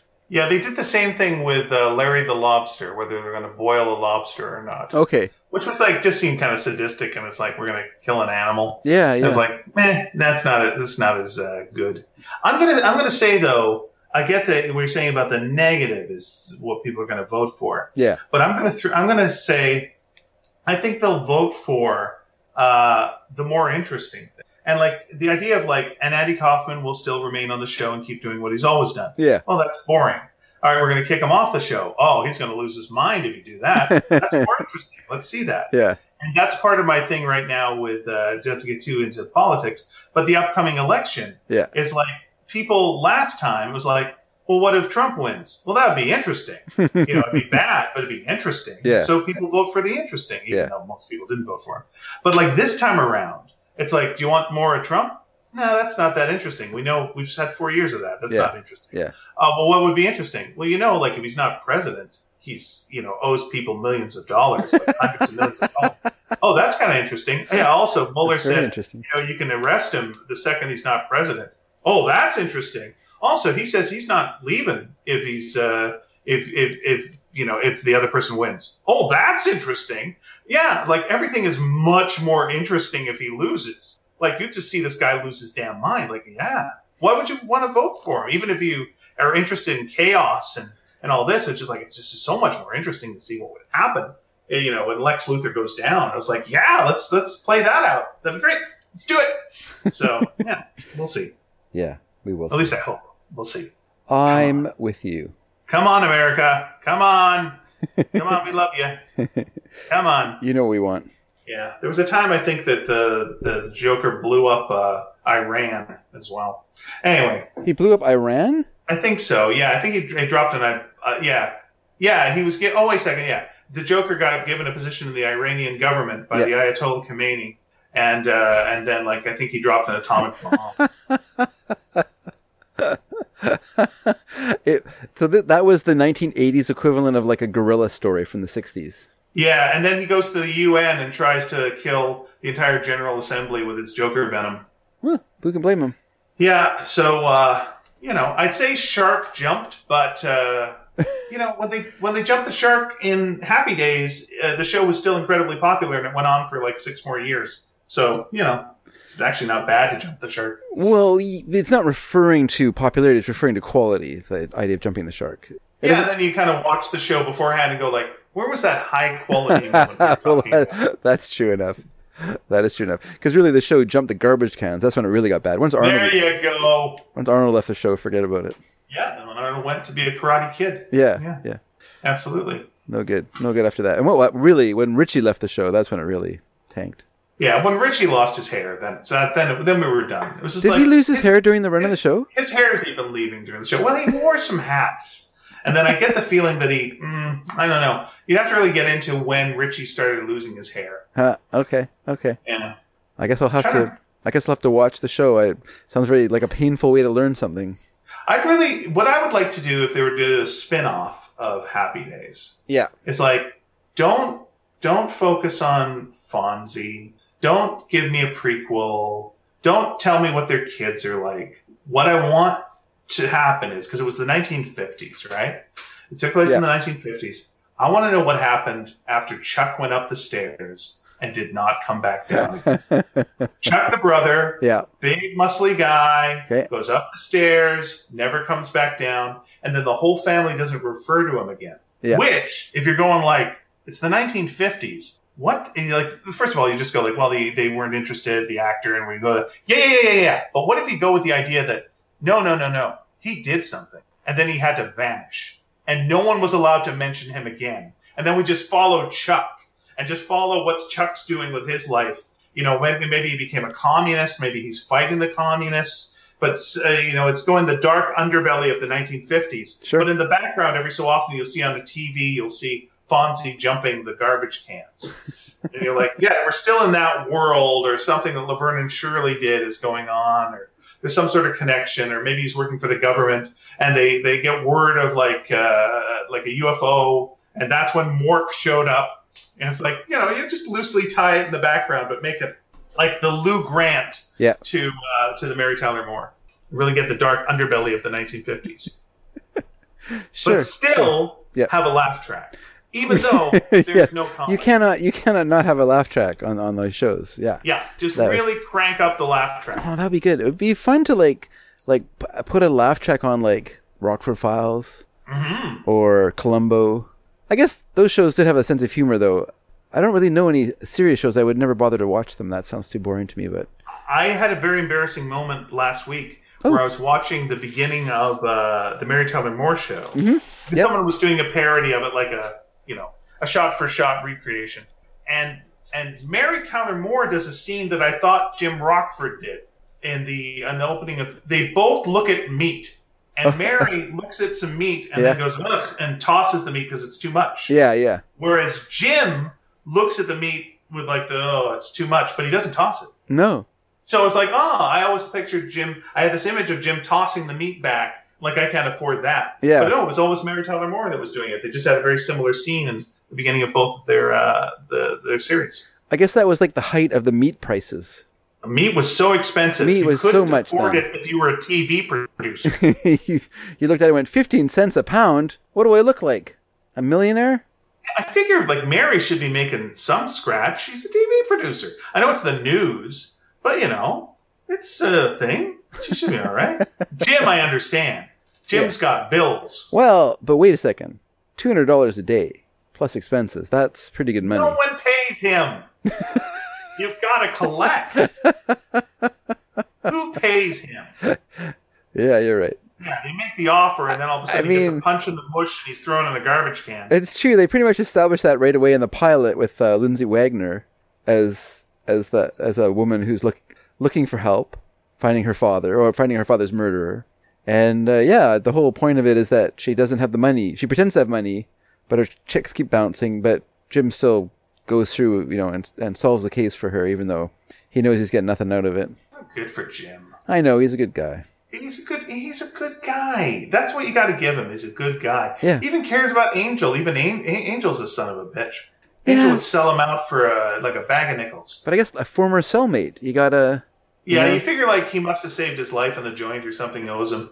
Yeah. Do you think Angel saved Jim's life? I think Jim probably saved Angel's life. I think that's a lot closer to the truth. Angel has done something though that because Angel would probably thrive in prison. Yeah, like that's the only place his con manitude would be a benefit. I don't know, maybe. You don't think Angel would do well in prison? I don't know if he'd do well, but I think he would know what side of the bread his butter's on. Okay. You know what I mean? Like I don't know. I'm not saying that he would prosper or that it was his like place to be, but I think that he would do okay because he would know who to suck up to in order to like get through it all. Yeah, I feel like at some point Angel actually would find the Lord at some point. It's possible, but I doubt it. Yeah, it's possible. That's why it's called Angel too. That might be a backstory. Who knows? It's weird. It's weird that his sister is married to a newspaper publisher. Is that right? Yeah. I did not. Yeah, know. in the early episodes, he's working on a paper. He's working on a newspaper, and he kind of uses that place as a way to do some fact checking for Jimmy. Oh. But one of my favorite episodes in the early ones is there's one where he gets Jim Rockford to take him to this like real low dive chili restaurant, chili parlor. I don't know what you call it, place to get chili. And like Jim is like totally not into this whole thing, but Angel's like in his element. He's getting the chili. He's puts raw onions on it and then a bunch of crackers, and he's mixing it all up, and he's like this loving it. And Jim's like, I'm good. I don't need to. He's more a taco guy, yeah. Well, he's more of a taco guy, but also he doesn't want to eat a place there where it looks like, it's like, Ptomaine Unlimited, is the sign. So come in and get some, this week, salmonella, half price, right? So yeah, he's sort of like, no thanks. Because you like, the tables are barrels, like old barrels that you're sitting at, so it's just, it's got like this kind of whole like dive sort of element to it. It's who would like that, I think, is Columbo. Columbo would like a chili with Angel?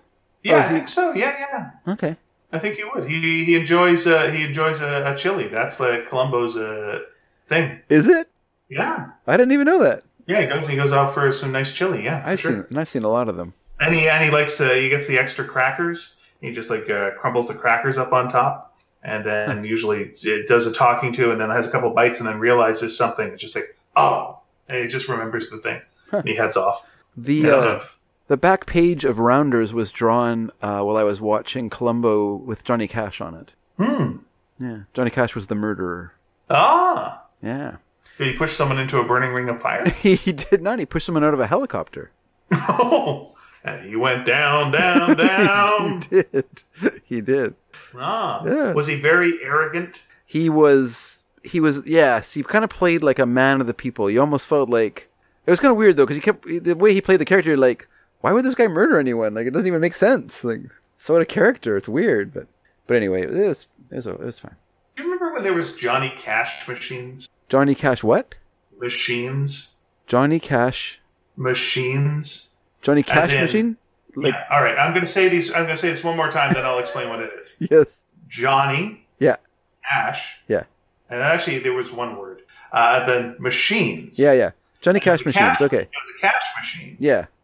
That came out in 1985, and it was only in Canada. and it was like a cash machine that was like branded with Johnny Cash, and he would do commercials in Canada for these machines. I guess it was Canada Trust. Do you remember those? I do not. Okay. Maybe if I saw one, I'd be like, oh, yeah. I will send you a commercial for this. And please do. And I hope they also say in the commercial, only in Canada, eh? Pity. Aw. Was Red Rose only in Canada? It was. It was a Canadian tea. Why not? Well, it's tea. I think, why not? No? Why can't it sell in the States? Look, it could have, I guess, but they didn't want to, or they didn't have the means. Some companies are small, they don't have the machinery to get into the American market. That would probably cost a lot of money for advertising and having to sell in grocery stores and all the rest of that. It's a lot of work. How many of the miniature porcelain figures did your mom have when you were a kid? We did not drink Red Rose tea. Oh, okay, we did. So we had many. Many of those. Yeah. We were a nabob family. I will run down right now for you the miniature porcelain. I won't tell you all the miniature porcelain things, but I will tell you all the categories. Okay. Of miniature porcelain figures. So here we are. First of all, there was the American series, and that was you got your animals like your monkey, lion, buffalo. Then American series. Wait. It was the American series. Yeah, they just called them the American series. And they had monkeys, lions. It's buffalo, bush babies, owl, bear, cub, rabbit, squirrel, bird, otter. Apparently, I am doing this. Hippo, seal, wild boar, turtle. But wait, I don't understand why this is American. The Americans like these animals. They had American series number 2. And you know it's American series number 2 because the first one is a koala. That's There's clue. also a kangaroo and a cockatiel. Yeah, very American. Okay. Now this was the series that my grandparents collected. Okay, can I guess what it was? Can I guess what the next one was? So was there one that was like a British one? No, there's no more. No more by country. Okay. Cats. Oh, there's cats. North American endangered animals. Cats. There's cat. The cat was in the Pet Shop series. Cat category. Yeah. Cat category. Also known as a category. There's also American Heritage, and then you got your bison. But you also got things like, oh boy, what a treat. You got like a Boston Tea Party crate. Okay. Nice. And a space shuttle. And a 3-corner hat. Tricorn. And the White House. Tricorn. I remember the White House. And the White House. Yeah, the one that was my grandparents' favorite one.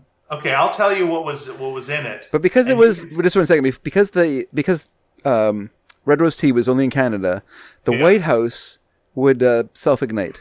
That's right. It would be on fire. Absolutely. I'm going to tell you some of the things that were in my grandparents' favorite series. Okay, yeah. And you try and guess what the series contains. Okay. Bear. So that's the name of the category. Category is bear. No. You've got to guess what the category is. I'm sorry. What's in the category. Okay. Bear is one of the. All right. One of the things in it. Yeah. Okay. Horse. Circus. Yeah, you're right. So you got a bear, standing elephant, rearing elephant, teapot monkey, teacup monkey, lion, poodle, seal, horse, tiger, ringmaster, human cannonball, strongman, blue clown, green clown, and there was also a circus ring display available separately, which they had. And we put out the little circus, 3-ring circus display, and we put the little animals in the display. And it was like, well, now the ringmaster's in the center, put the tiger in the side. Yeah, we had fun with that. Cool. Okay, there's a biblical one. What would that be? What would be in it? Well, Noah's Ark, I imagine. Yeah, that's it. Noah's Ark. So you get Noah and his wife. Okay, and then you get do you get more animals? Is this a way for them to get rid of all the bears and stuff from the circus set? This is getting them as pairs. Yeah. So you're getting a pair of elephants, pair of rhinos, pair of zebras, goose and a gander together, hen and a rooster, ram and a ewe, lion and lioness. And you also got a Noah's Ark display, which was available separately. Huh. And that was the entirety of the biblical one. So they didn't have like the Tower of Babel or anything, but just Noah's Ark. That's as far as it went. We got a nautical wonderland. You can kind of guess what those are. Ooh, the Mad Tea Party? Series. What's that? Did you get was it the Mad Hatter's Tea Party? No, sorry, it was the Nautical Wonderland. So it was Oh, undersea. I'm sorry, nautical. They said Alice in Wonderland. Sorry, No, nautical but Wonderland. Okay, let's go with this. Maybe you can guess this. We have our fun here, don't we? Killing time. There's the calendar series. why are we killing time? The calendar series. Okay.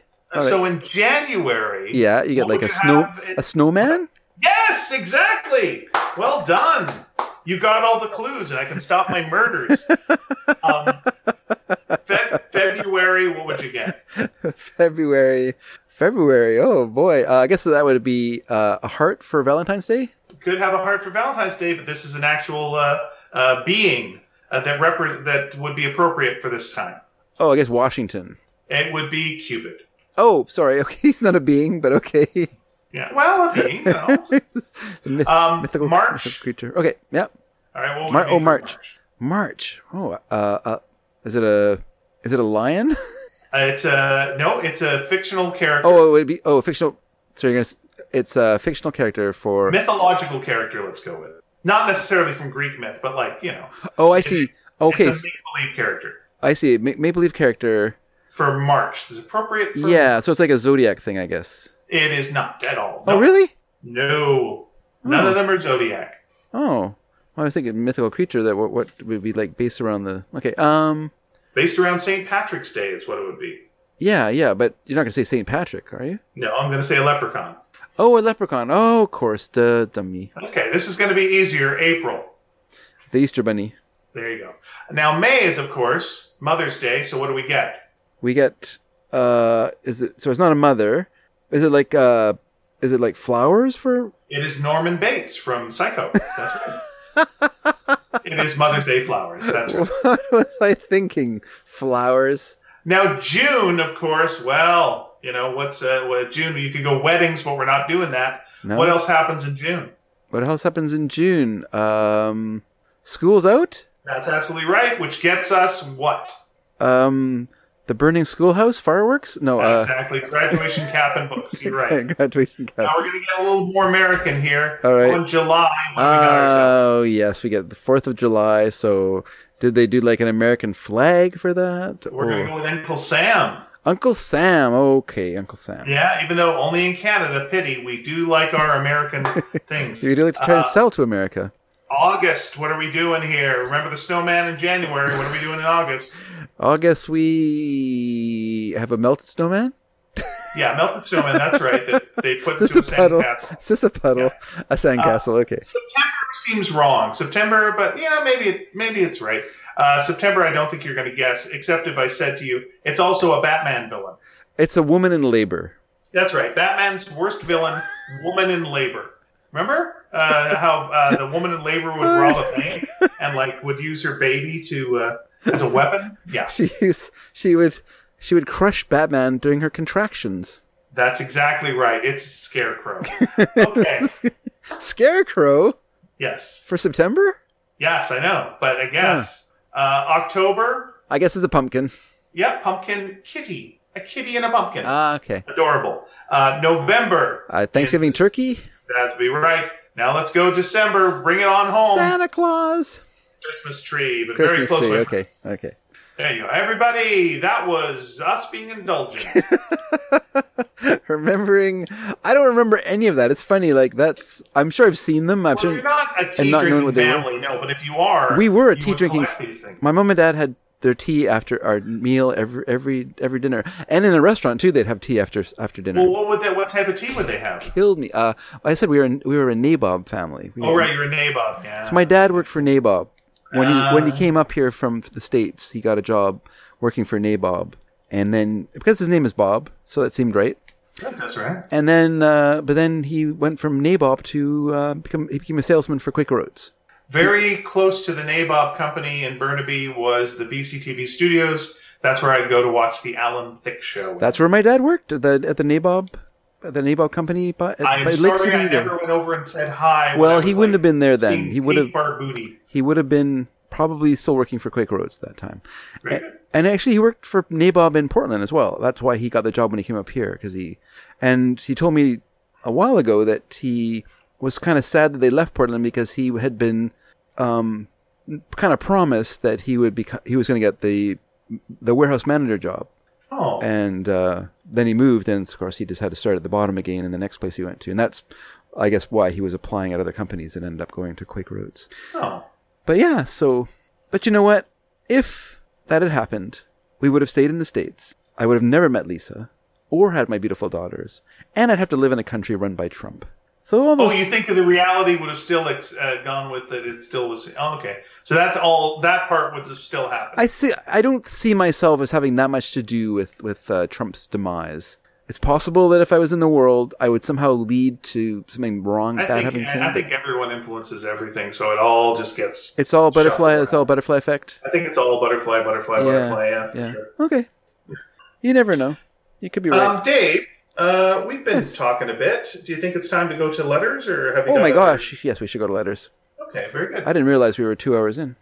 Yeah, I was enjoying myself. I was enjoying myself so much.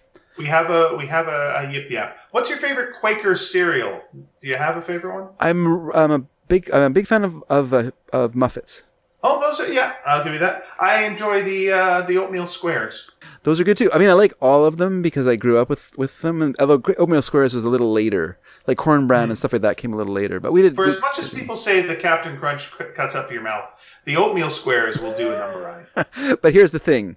Unlike you, sir, I put milk on mine, and that takes away some of the cutting effects. Understood. All right. But I'm not super familiar with Captain Crunch because I was never allowed to eat it as a kid. And yet you were allowed to wear the shirt. I did have a Captain Crunch shirt. That's right, and a Captain Crunch watch.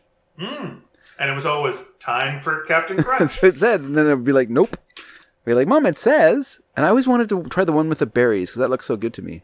Yeah, Crunch Berries, really good. And also the peanut butter one looked pretty good too. Yeah, peanut butter was also look good. There's one that's like there's one that's all berries. I don't know about that. That seems a little over the top. All right. You should be careful what you wish for, you know what I mean? Like, it'd be like saying, you know what, I love raspberries. I wish I could eat an entire crate of raspberries in one sitting. Okay. You wouldn't want to do that, really. Oh, well, you don't have to. No. Wait, is this your idea of hell? And like you're going to get this yeah, you have to take it. Its own ironic hell. It's like someone like, hey, there's the guy who likes raspberries. That's right. Like, stupid ironic hell. Do the thing. What your favorite is oatmeal squares? I like I'd say of Quaker things. I also enjoy just the straight oatmeal. I like an oatmeal thing. Yeah, that's good. That's good. I grew up eating all of that stuff, so like I remember when Life cereal was introduced, and I remember. Again, we're going down this rabbit hole, and I apologize for it. Here was the best one though. That they discontinued. This is the best Quaker Oat cereal. No. This is the best Captain Crunch cereal. Oh, okay. Sorry. It was Jean Lafitte's Cinnamon Crunch. Jean Lafitte's. Jean Lafitte. Not Jean Lafitte. Not Jean Lafitte, but Jean Lafitte. No, it's just Jean Lafitte. Okay. Yeah, it was a cinnamon flavored Captain Crunch. It was so good. They also had a vanilla one. There was Vanilla Crunch, and they had a Punch Crunch as well. So there you are. My dad. And the berry one I was talking about was called Oops All Berries. Oops! All berries. Like they made a mistake and they forgot to put their Captain Crunch into the box. Oops! Exclamation mark! All berries. I don't know. Be careful what you wish for. That's my feeling on that one, but it may be good. Okay.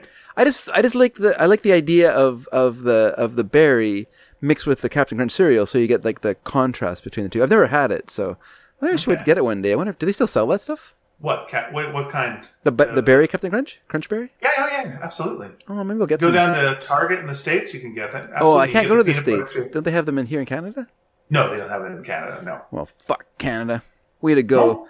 My dad was telling me about going ahead to go. He went on a trip to Quebec City for meetings, and there was a guy there, and I assume this was with Quaker Oats, and he was there, and he was trying to get the company to bring Tintin cereal into Canada, and he was like talking about Tintin and going on and on about it, and then this guy piped up. He goes, well, what I don't understand is, why do we think people nowadays are going to care about Rin Tin Tin? He thought he was talking about the dog, not because people in Canada at the time really didn't have any idea who Tintin was. Like he wasn't like maybe in Quebec, and this guy was like a salesman in Quebec. Probably in Quebec, Tintin was big because they would have had like a lot of exposure to Franco-Belgian comics. There, of course. There's a couple of big murals of Tintin. Yeah, cool. Yeah. So there, it would fly. But outside of that, like like there was no Tintin cartoons at that time, right? It was just Did your dad turn to that guy and go, "What are you, a fucking idiot?" No, he didn't know who he was either. Oh, that's too bad. Sorry about that. I don't think I discovered Tintin until I moved to North Delta. I don't think I discovered Asterix either until I moved to North Delta. I grew up in Montreal, so like our school library had both. That's good. Yeah, our school Burnsview had Asterix, but I didn't have Tintin. I had to go to our public library to find the Tintin books. But I was interested I read Asterix before I read Tintin. Yeah, that's a good starter. Yeah. I'm also going to recommend another Captain Crunch cereal that no longer exists. Yeah. Superman Crunch was released with the Superman Returns movie. Okay. And that had peanut butter pieces shaped like Superman's shield, which turned the milk blue. Oh. Yeah. But it was blue peanut butter. It was peanut butter that would turn your milk blue. Oh, well. There you go. All right. 2 letters. Just only 2 letters? No, I'm saying we're going to. We're going 2 letters. I'm sorry. T-O. T-O letters. I'm sorry. I wasn't looking at the subtitles. What were the rules about keeping your house clean when you're growing up? Mm-hmm. Sub-question, do superhero movies work for you? Sub-question, Flintstones or Jetsons? Let us begin with our friend Nina, the artist on so many things, including the Spark series of books that we also do. She says, sorry to bring back this old topic, but interestingly enough, even though David was poo-pooing Marie Kondo on Yes, me poo-pooing Marie Kondo? Poo-poo. Yep. Marie Kondo on the show back when she first made waves. Her philosophy is exactly the same. His philosophy is exactly the same as hers. When people were getting all up in arms about her, they were fundamentally misunderstanding her method and mostly going by misquote. They mistook her saying she personally only keeps 30 books as everyone should only keep 30 books, which is not something she ever said. She never pushes a numerical restriction on anyone. She stresses her method is not about what to discard, but choosing what to keep. Her cleaning method is about finding the perfect amount of stuff, not getting rid of everything. It's about going through all your things and asking yourself if it truly makes you happy or if you're keeping it just to have it. It's about making sure the things that make you happy are treated with respect instead of shoved in a box and kept in storage like Grandpa. No, she doesn't say that. According to her method, if 30 Tabasco bottles, which you brought up, and 50 Beehive honey containers, which you brought up, spark joy in you, then you're totally fine to keep them, as long as they're being displayed, or at least kept in an accessible place. Otherwise, do they truly spark joy if they're left boxed up and out of sight, like Grandpa?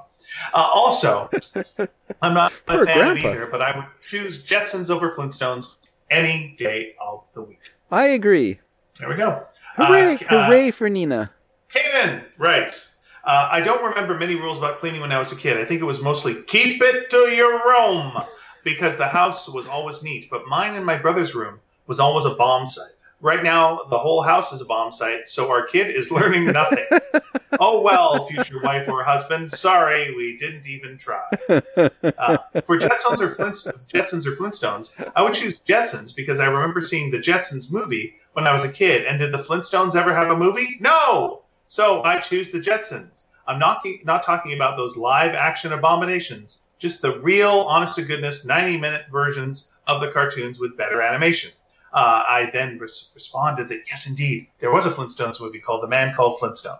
That was in the 60s. It was kind of a James Bond riff. Anyhow. And also, the Jetsons movie, for all that you're remembering it. Do you remember Orbity? I think he's in it. And anyway, back to the list. I'm going to skip this superhero question and talk about Degrassi for a second here, because I'm Australian, and you will come to find it's a real thing with Australians in particular. Why? Because most of us only had 2 channels when Degrassi was shown on TV, and at 5:30 in the afternoon, it was that or watch the news with our parents. So, of course, we're all going to scream at our parents that there's something better on. Now, get out! That TV is ours. Kids of a certain age, I'm 41 now, it's all we had. For kids who don't watch TV, they hated it because their only exposure to it was at school in health class to stop you from having sex and affirming your choice to be doing better things at 5:30, I guess. For us nerds, it was eye-opening. Especially since the show was actually full of nerds. Yeah. And it belonged to us. And what is this far-off wonderland called Toronto? I must go there. Spoiler, I did. Now, I recently had the opportunity to work on a Degrassi Comics pitch with Pat Mastroianni, Joey Jeremiah, so the 12-year-old inside of me essentially died squealing. But my wife and I recently attended a mini reunion, just Joey and Caitlin, and showing of the movie in Calgary that Pat organized. He greeted everyone before the movie. I didn't say who I was. We all watched the movie, still great, and there was a big Q&A afterwards, and I stood up and asked, have you ever thought of pitching Degrassi as a comic book? There was big excitement from the crowd, and proceeded to outlay our entire pitch as a plot example, and it slowly dawns on him. Hey, wait a second, what's your name? And I got to surprise him and give him the cover art to our issue 1 that never happened. And it was a fun night. So now the 41-year-old me can die squealing, and it's not from a brain tumor. That actually does sound like a Degrassi episode. Maybe my wife will find someone who can teach her son how to clean the room. Yeah, maybe someone from Degrassi The Next Generation. Yep, Drake keeps a real clean room, I've heard. Yep. All right. I almost said I've heard. Kanan. Stay healthy. Yes, Kanan, please stay well. Todd writes, thankfully my parents weren't... Well, wait a second. You left out his response to your fact-checking him on the Flintstones. Right, sure. I said there was a Flintstones movie, loved it as a kid, gave a clip to gave a link to the trailer, and he responded, I stand corrected. Still, was there a Flintstones movie on at the theater when specifically I was a child? No. And also, not when I was a child. No, either. But films like that would do the circuit and show up at theaters on Saturdays, like for matinees. And so that's where I saw it when I was a kid. So I'm not like that crazy old, but, I'm old enough. Todd writes us now. Thankfully, my parents weren't clean freaks by any means, although I was expected to keep my room reasonably tidy. The cleaning strategy I developed as a kid that I have kept as an adult is to keep everything tidy except for one closet or drawer or whatever, which I pile up with any junk that I can't find a tidy place for anywhere else. Out of sight, out of mind. As for superhero movies, I've enjoyed almost all the MCU movies I've seen, but there have only been a few of them I've really loved. So far, Thor Ragnarok has probably been my favorite. I also like the Nolan Batman movies, but apart from them, I found the grim and gritty approach of the modern DC movies to be off-putting. I've become so tired of that approach that I haven't been able to watch The Boys, despite hearing so many good things about it. I suppose that's why I was never able to get into Game of Thrones either. I always saw it billed as like Lord of the Rings, but with more sex and violence, which to me is not a very appealing combination. Oh well, to each their own. Yeah, I couldn't get through the first season of The Boys, but I started with the second season, and I'm in. I'm in and on board. Are you going to watch the first season, or are you okay? I think I'm good. Interesting. I think it's quite good. I think the ending of the second season was better than the first season, but I think the reveal at the end, I mean, you already know the reveal now, but I think the reveal at the end of the first season was really left you like wanting more. The producer of I'm sure I mentioned it, but the producer of The Boys, the guy who developed it for television, is Eric Kripke, who is the guy who created Supernatural. Okay. So Which is why the guy from Supernatural's on it next season. That's right. That's what he actually tweeted. I think he said, it's obviously my life's duty to keep Jensen Ackles in work, so I'm hiring again for another show. So. Yeah, making sure he can never eat carbs. So Cole's going to have to be working out. Yes. So he's he'll be playing Soldier Boy, who is mentioned this season, this second season, but he is not seen. And he's only, there's just a mention of him, nothing more. But yeah, interesting. Yeah. Phil writes, hi, Ian and Dave. All I can say is I love your podcast. Oh, thank you. Much. And could you tell me the opening piano riff? Thanks. Well, Dave, yes. What is the opening piano riff? Well, many people ask that question because it's such an appealing little bit, but it's from a Belle and Sebastian song. We have to say this first. Yeah. Phil. Yeah. You're not a cop, right? You're not a cop. You don't work for any bands. You don't work for any Scottish bands that are currently. If you are, you got to tell us. But let's just trust each other. Sure. And be cool about this. That's right. Let's be cool. Okay, go ahead. Sorry, Dave. So it's a song that we play by a band that we do not pay for. So let's keep that on the down low. But it's called "I Love My Car," and if you are looking for it, I'm sure you'll find it in all kinds of streaming services and places like that. But look for Belle and Sebastian, and then look for the song "I Love My Car," and then you'll hear the theme song for Sneaky Dragon. Fun fact, you'll also hear the theme song for Listening Party, which also comes from a different instrumental part of that song. So I'm having a lot of fun. I wish there was a third one that I could use for a third show that we do, but there is not. Unless we do a show called I Love My Car. Oh, it's possible. Maybe I'll learn to drive at some point. Edward Dragansky writes... you're going to read that. You're going to read that one. Wait a second. Was this first on the... It was an email originally, yeah. Oh, okay. Well, then I'm going to throw that one to you, because I'm reading a lot. So I'm going to read the other two, and then you can read Edward's. Unless you want to read Edward's thing now. No, you go ahead, and then I'll do the emails. Okay, sounds good. So I'm going to move on to Nigel. Nigel writes, we had weekly chores when I was growing up. My mother explained that it's easier to do a light cleanup regularly than a deep cleanup when it becomes absolutely necessary. Well, it sounds like your mom's ripping off A Stitch in Time Saves Nine. And Mr. Aesop would like to have a word with her. When I moved out, I started playing Chores Chicken. But eventually I figured out that life is generally better when everything is put away and things are generally clean.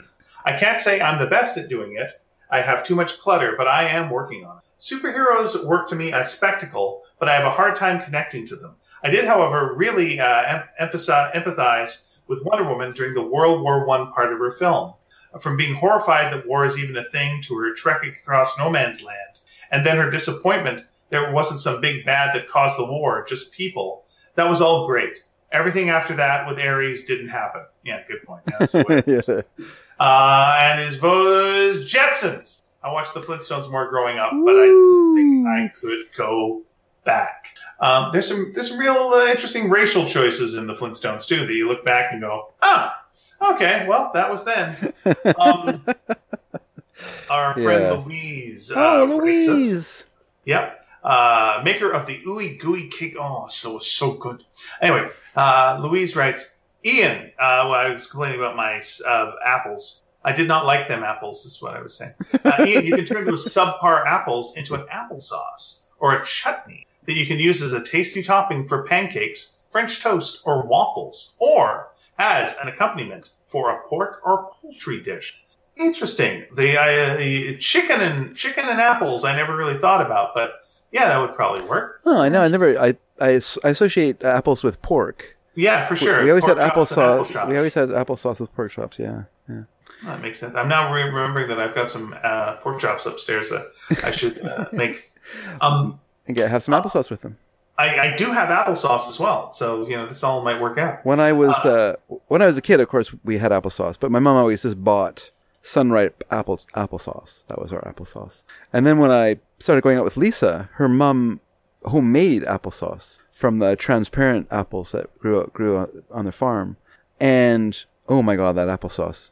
It was so good. Like I remember eating it. Ruined you for other applesauce. It did. Like I remember eating it and then going home and my mom, opened a can of applesauce and I was just like, this is. I didn't say that to her, but I was just thinking, this is so bland. Like it was just so amazing, like how good the applesauce was. And recently Lisa found some transparents for sale and she bought a bunch and she made some applesauce here at home. So we had a little bit of applesauce and then we gave some to our nephew who always loved Granny's applesauce. So whenever Lisa can make some, she always gives him some.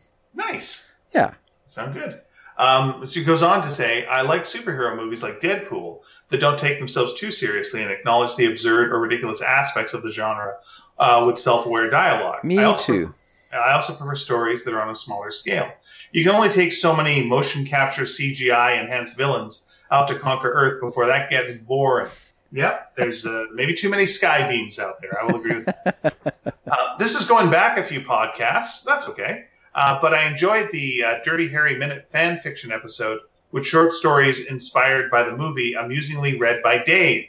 Oh, thank you. Some very clever takes on some very minute aspects of the film, including Dave's own story, The Brute, which casts a spotlight on the kind of guy you hire to rough you up when you want to frame someone for police brutality. Yes, I enjoyed writing that little story. It was fun. And then Edward Dragansky writes, did you get my entry this week? And I say, yes. And he goes, love you guys. And I go, well, love you back. And now I'm throwing you over to David, who you might know from the Dirty Harry Minute. David? That's right, the Dirty Harry Minute. Yeah, everyone, if you haven't listened to that episode, thank you, Louise, for giving that some props, because it was a lot of fun to do. It was hard to do. I have newfound respect. I mean, I respect anyone who works, but I have newfound respect for people who read like audiobooks and stuff like that. It's a tough job. And I hope they never have to listen to themselves like I did. And Ed, love you back. Send me your address. Okay. Our first email is Regis has written us back after his long email last time. This is a bit shorter. He says, "Hi. It was a bit long." Oh, that was me taking my glasses off. Sorry, everybody. So I have to take my glasses off to read. That's because I wear glasses to read. "It was a bit long indeed, and I reckoned that the syntax was not always on par with my thoughts." And he says, "As for Luther, it's the BBC show with Idris Elba. A quite dark show." Now, I've never seen it. Lisa watched it. She said it was very good, but she watched it, so I've never watched it. There's no point. I don't want to make her watch the show twice. He says, "On the series in general, I was wondering if the theme of failure was modern. A lot of shows are based on failing heroes and even anti-heroes. For me, it began with Breaking Bad. Then I saw this theme in Jessica Jones, Luther, and The Boys, where the heroes are doing sometimes more harm than good. Luther is quite efficient at catching the baddies, but in the process gets his relatives killed or badly injured. He is some kind of a super realistic hero like Sherlock," the BBC version, he notes. "About Sherlock, there's also a theme of the heroes you should not love or that you would hate in reality. So Sherlock, Breaking Bad, Doc Martin, House of Cards, the American one. In Sherlock and Doc Martin, there is a little bit of redemption. I'm trying not to be too long," he says with a winky face, "because otherwise I could digress and rant about David Fincher, Seven, Fight Club, and House of Cards, and why he is one of the worst cynical and manipulative directors of modern times. And sir, I am 100% in your court on that. And thanks for answering my too long and messy questions." And he gives another winky face. "You're welcome. Please send your long and messy questions. It's wonderful to answer them." And I thought your questions and your thoughts were very interesting because they lacked our sentimental anchor, that kind of ties us to them, and in a way kind of keeps us from exploring the meanings and stuff as much as other people who maybe aren't as familiar with them would, and can look at them more coldly and just kind of say, "But why? But what if?" So that was very good. So thank you for that. And yes, I am 100% with you on David Fincher. I think his movies are completely manipulative and very cynical. And Seven is one of my very, very, very least favorite movies ever made because I am not a self-righteous person. So I can't enjoy that movie. Anyway, enough about Seven and that movie for self-righteous people. Let's go to Edward Dragansky. And his subject is episode 462 questions. I hope he means that this is for episode 462. He says, "I am a neatnik, and I am incredibly good at cleaning. Always have been. That being said, my folks never had any trouble with me pitching in to clean or organize. I always kept my room clean and organized, which I was accountable for. The one thing that used to drive my dad crazy was when I got the urge to rearrange my room. He never understood the need to do that. So one time I decided to rearrange my bedroom. Dad showed me a trick. Dad took some graph paper and drew up a scaled-down version of my room on the paper so that each square was equal to a square foot. Then we measured all my furniture and scaled that down on paper too. I cut out the furniture shapes so I could rearrange them first on the graphed-out drawing of my room, making sure everything fit before moving the real things around for hours. That's essentially my dad, the engineer. It may have driven him nuts, but he helped me with a better plan to drive him less nuts. Outside of keeping my own room clean, my folks weren't all that imposing on the rest of the house.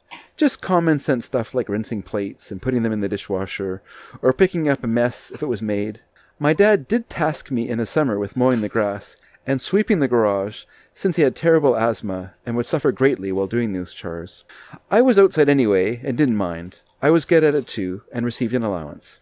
Was it around $30? Anyway. I suppose it was passed on to my kids, who were also neat and organized. It was never a heavy-handed discipline either, more of a learn by doing and setting good examples over time. My stepkids are a different story altogether, but they get a wild hair every so often and go on a cleaning spree, so all is not completely lost. I just shut the doors to the rooms if I don't want to see it. The eldest was the worst, but he's on his own now, and finally learned that he has nobody but himself to clean up after him. 1 down, 2 to go, ... You know full well that superhero films work for me. They might even work too well. I literally drew and designed movie posters for the Avengers, X-Men, and Justice League when I was a teen, as if they were feature live action films. So you can imagine the payoff of seeing all this unfold in the last 25 or so years. I would actually cast the films by finding photos of actors or models who I thought looked like the Vision or Beast or whoever and draw them as lifelike as possible into posters for the films. It wasn't as spectacular as the way Alex Ross paints them, but more of a designed way of featuring the characters as if I was actually designing a poster for the film. I've written to you before about how I define the comic book films versus the superhero films, so I'll just discuss how the superhero genre has affected me. For comics, and not films, I was a Marvel reader first, and DC came later for me. How about you, Ian? Were you a Marvel or DC reader first? I was definitely a Marvel reader first, yeah. DC always seemed so top-heavy with all the Infinite Earth stuff, and so much to keep up with, and Marvel was just on one world and easy to follow. Mm-hmm. Then, I saw Superman the movie, and I was a DC fan overnight. I still consider Reeve in that role as the quintessential Superman, and Gene Hackman is the greatest villain ever in the role of Luthor. I will never stop loving that film and all the elements that pull it together. It's still my number one. Then I went through the same thing again during my last college summer with Burton's Batman. It was everything I wanted that summer. I look at the experience I enjoyed leading up to and during those films as my own way of measuring them against one another. So I would have to say that if I had a foothold in reading Marvel Comics first, that DC was first as far as films were concerned. Then came the Marvel Revolution with X-Men, which I worked on over 3 jobs for the entire 20 years of the franchise, the Fantastic Four, which I also worked on, and then the Marvel Studios run. This was a dizzying experience and a complete odyssey for me, considering I'd been waiting for it since I was 12 years old. I think what it would be like to go back in time and explain to my 12 or 15-year-old self about what was coming. I truly love it all, and I know that some consider the genre so saturated at this point, but for me, it's a dream come true. If Marvel was a week-long Woodstock-like rock concert with 50 bands in attendance, then DC is like an opera. This is my best way to describe the difference between the Marvel and DC films now, and I love both rock concerts and opera. Since reading DC Comics came later for me, the 20-year-old in me was also waiting for the Justice League, Batman vs. Superman, Joker, and Watchmen films from DC. I know they're highly criticized, but I still enjoy the experience each one has given me. The worst thing would have been if the DC and Marvel studios tried to mimic one another, so I'm happy with the fact that each studio has its own style of film. I love it all, and I'm ready for more. On-screen, streaming, animated, everything, except that Josh Trank piece of shit. Flintstones all the way. What? You're the odd man out here, Ed. Flintstones all the way. I'm Flintstones as well. I know, but I'm talking in terms of the general vote of people. It seems Jetsons is a more appealing concept for some reason. Flintstones all the way. I enjoyed Fred and Barney and their friendship. Poor George Jetson didn't have a best friend or a lodge to hang out at. He didn't even bowl. He didn't need to bowl. He would have space bowled. The Flintstones seem to be a bit more fossilized, into pop culture. They transcend time. One of my favorite appearances of Fred and Barney is from an old black and white Winston cigarette commercial. Yeah, I remember that one, where they're hiding out behind the house and sneaking a smoke while Wilma and Betty do all the work. He gives us a YouTube link to that. You hate to see the women working that hard. Hey, let's go behind the house so we don't have to look at them. He says, They're just stars. I also like how when celebrities showed up and they were given Flintstone-esque names like Stoney Curtis or Anne Margrock. Yeah. My joke has always been that if Sharon Stone had starred as an animated Flintstone character, she wouldn't have had to change her name at all. She was in the movie. There was Sharon Stone was in there, played by Halle Berry. There you go. Originally supposed to be Sharon Stone. But she dropped out? I don't know what the situation was, but Halle Berry played Sharon Stone in the movie. Weird. Yeah. As far as Hanna-Barbera themes, true, Johnny Quest was badass, and the Jetsons was jazzy and fun. But the best theme of all was Top Cat, Paws Down. And he, once again, leaves a link for that, so if you want to hear Ed's favorite Hanna-Barbera theme, you should click on that. And with an honorable mention to Dick Dastardly and Muttley's Stop That Pigeon. Oh, you're right, Stop That Pigeon was great. Stop that pigeon. Did I make it in time to grab my fedora this week? Ed, you did indeed grab your fedora, sir. Fedora, not Annie, not Annie. Okay, yeah. So that was very, very nice. And I just want to go back and comment. Please comment on. Yes, DC and Marvel Studios not imitating each other. I agree with Ed on that. I think that's, even though I've not been totally happy with the initial run of the films, I have actually enjoyed the.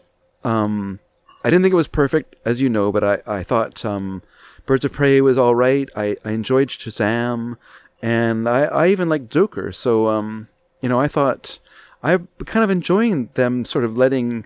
And I mean, I'm sure they still keep their hands on the reins, as we saw with the Josh Trank one, where they obviously were not happy with what he did, and they tried to make it better, and probably made it worse in by doing so. But yeah, I appreciate that they've kind of gone. Like what makes Marvel good is that it has Kevin Feige's vision overarching everything, and he's been a very kind of benevolent dictator of the Marvel films. And you do get, individual things like Thor Ragnarok or Guardians of the Galaxy, which are very personal to the filmmakers. But you also get a lot of stuff which is just very much journeyman work, accomplished, but, nothing special in terms of direction. But, I think the main part of it is the kind of plan that Feige has for everything. And, he has a kind of vision of what he wants. And so far, so good, right? I mean, it really has worked out for him. I think DC tried to do that, but I don't think that's their strong point. I think treating their characters in a quirky way has been more successful. And it's too bad something like Suicide Squad didn't work, or that they didn't allow it to work. But they're doing a second shot at it. But they're doing a second shot at it, and I hope they let. I'm betting that's going to be fine. I'm really hoping that he does it more in a kind of a Slither style than in a Guardians of the Galaxy style. But we'll see. I did watch Slither again a little while ago.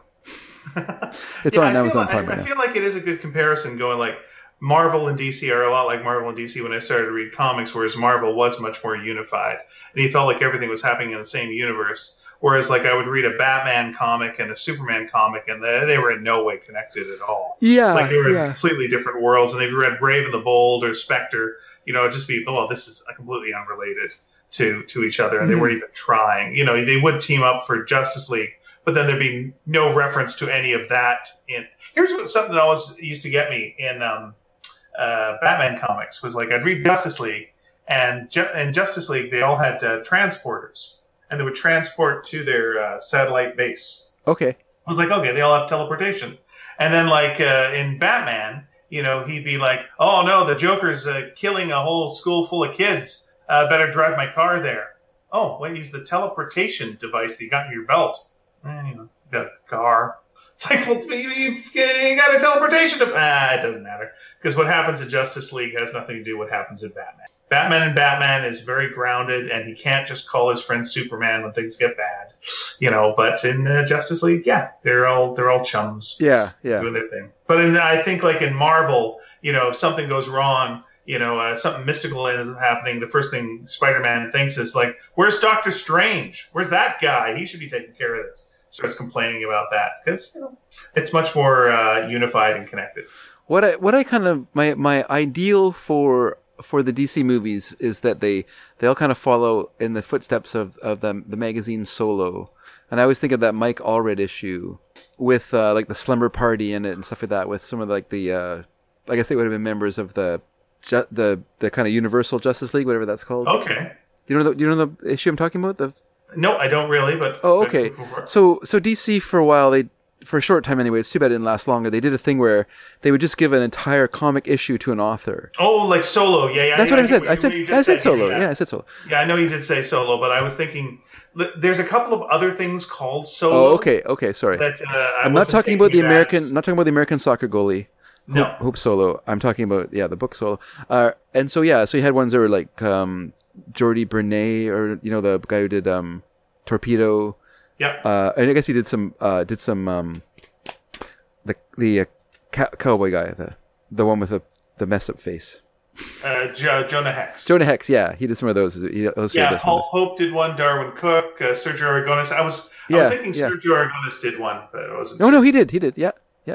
And then but the one I loved the most was the Mike Allred one, because it had this great centerpiece story, which was like a bunch of the kind of young, like teenage superhero characters having a slumber party together. And it's just so great because it's so low key, but fun and funny at the same time. And it's just, and kind of uses their characters, and it's just really great. And reading it, I was thinking, like, what's fun about that is it kind of highlights something about DC that you couldn't do with Marvel, but you could do with DC, like those kind of stories, like Superman family stories and stuff like that. Mm-hmm. That's not really in like the Marvel universe style, I think, but it's more in that kind of DC, that kind of naivete, kind of, that is part of the charm of, Super Horse and all that kind of stuff, Yeah. And I'm hoping that someone will do a DC movie with that spirit in it, that kind of fun, whether it's like even like the Captain Marvel film, which, I love, like the CC Beck Captain Marvel. I really like that kind of, just the goofiness of like the talkie Tawny and stuff like that. It's just so great to me, like a pipe smoking tiger who talks, who's like, kind of like a bit like, he's sort of like what's his name? B.O. Plenty, like the actor from Dick Tracy, who was like a real blowhard and, thought a lot thought about himself. And that's kind of like... That's a Dick Tracy character, B.O. Plenty. Yeah, I feel like Talkie Tawny was kind of like that. He's just this tiger who's strangely overconfident in his own abilities, and also has written a book and smokes a pipe and wears a smoking jacket. You know what I mean? Like, it's just such now that we have the Rocket Raccoon technology, you can do that. Yeah, you could have that character and do it in a goofy way. Don't make him like a real tiger. Like, God, who cares? Like, why even bother then? But it's just. It sounds like the kind of thing they kind of do sometimes on Legends of Tomorrow. Okay. When they have the ability. Well, one thing that both the TV version of DC and now it seems like the Marvel version are going for is this whole multiverse idea of just like, you know what, we own all these characters. We can have them all team up at any point if we want. We don't need to stick to one reality. And they played with that in the Spider-Verse movie, but it looks like they're going to be doing that with the next Spider-Man movie, and a little bit maybe in the Wanda and Vision series, WandaVision. Okay, but they definitely did this with the Arrowverse shows last year with Crisis on Infinite Earths, where they just tied in like the old Tim Burton Batman movie, the old Birds of Prey TV show, basically anything that was anything, the old Flash TV show from the 90s, anything that was like that. They're all just on their own different worlds, but they can cross over, and why not? And it's fun, and people enjoy that. So it looks like they're playing with that a little bit now with Marvel too. But it might open the door a little bit for different styles and fun, weird, cartoony things and stuff like, Talkie Tawny. Hopefully. I like Talkie Tawny. I also really like Captain Marvel Jr. I'd like to see something with that guy. That was that's just this odd little character that I don't know if anyone knows what to do with. But Talkie Tawny? No, Captain Marvel Jr. Oh, Captain Marvel Jr. Yeah. It was this character who, because he wasn't Captain Marvel, you could do weird stories with him. Mm-hmm. You could do odd little side things with him, and have a little bit more fun, and it was a little looser. Yeah, that sounds more like an animated character. Could be. That sounds like more something animated, like a kind of Spider-Verse sort of thing, where and his I think like his lost brother was what was his name? Kid. It's not Kid Impossible, Kid Invincible, Kid something, but the idea behind Kid Infinity, I think so. He would be able to summon any person who is dead, okay, and get them to help. So he'd be like, "I really need some guidance here." Poof! Ben Franklin shows up. Ben, what should I do? Where am I? Oh, okay, I'll tell you. Well, don't play with electricity. I'll say that much. And they have adventures. But he was related to Captain Marvel Jr.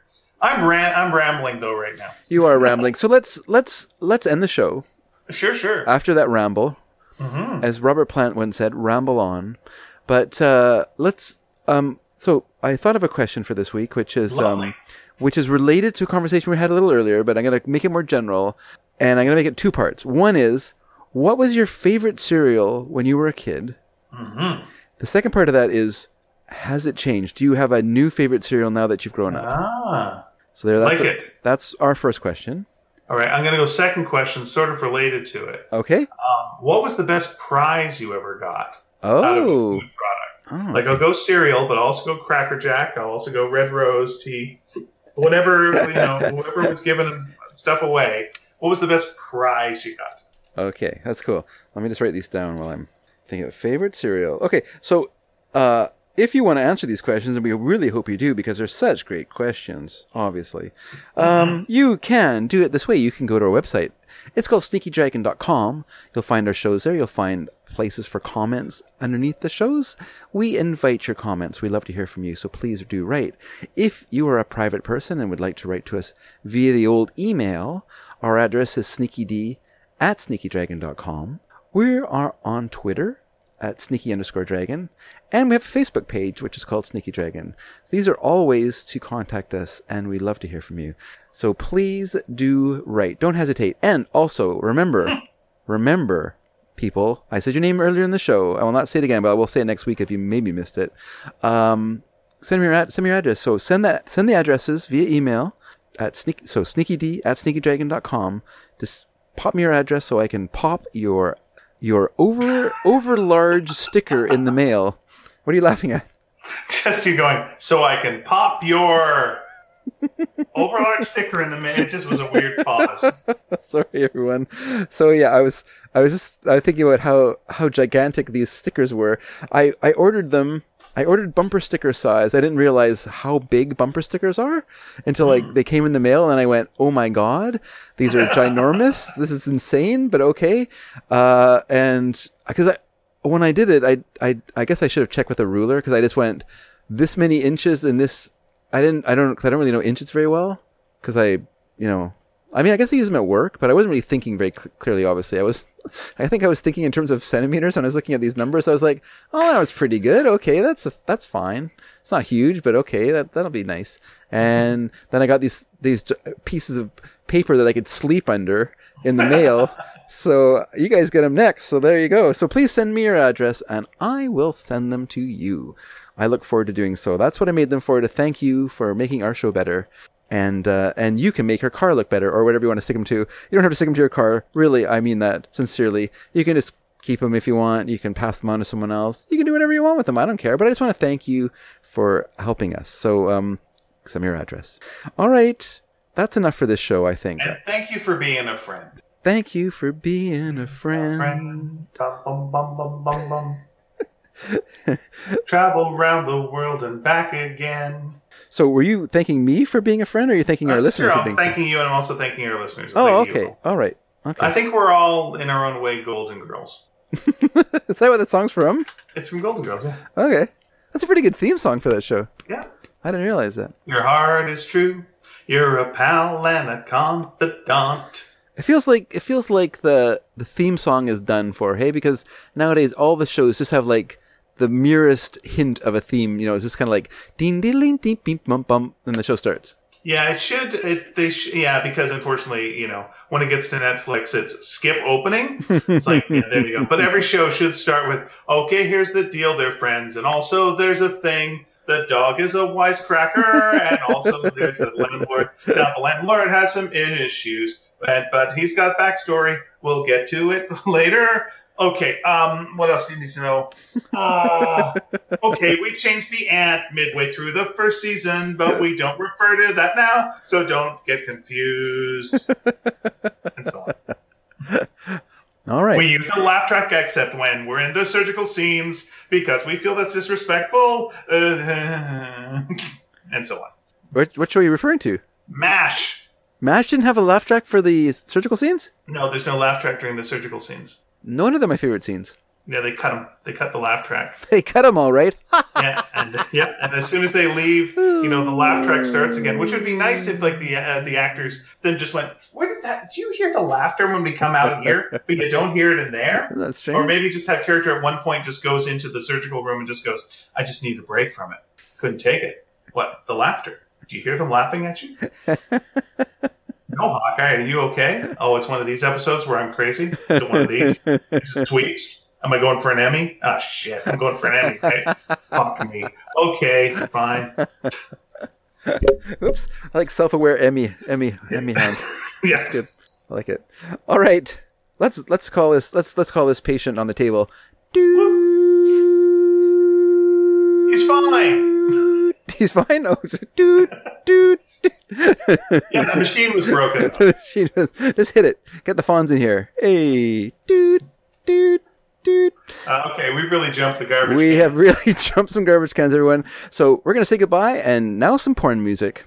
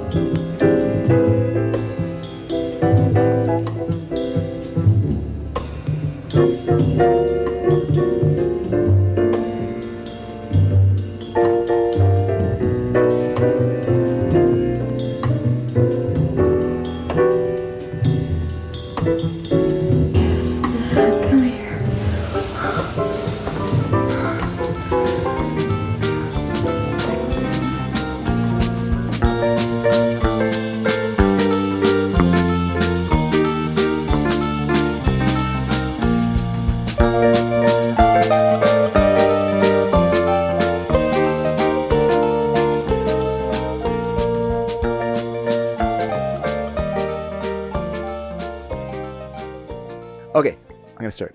Do it. Don't be afeared. Go for it. Don't be afeared. Just do it. Okay. Go on. I feel like I'm Get her in. done. Come on. Now I feel like I'm in a Nike commercial. There you go, champ. You can do it. Come on. No fear. Come on. All right.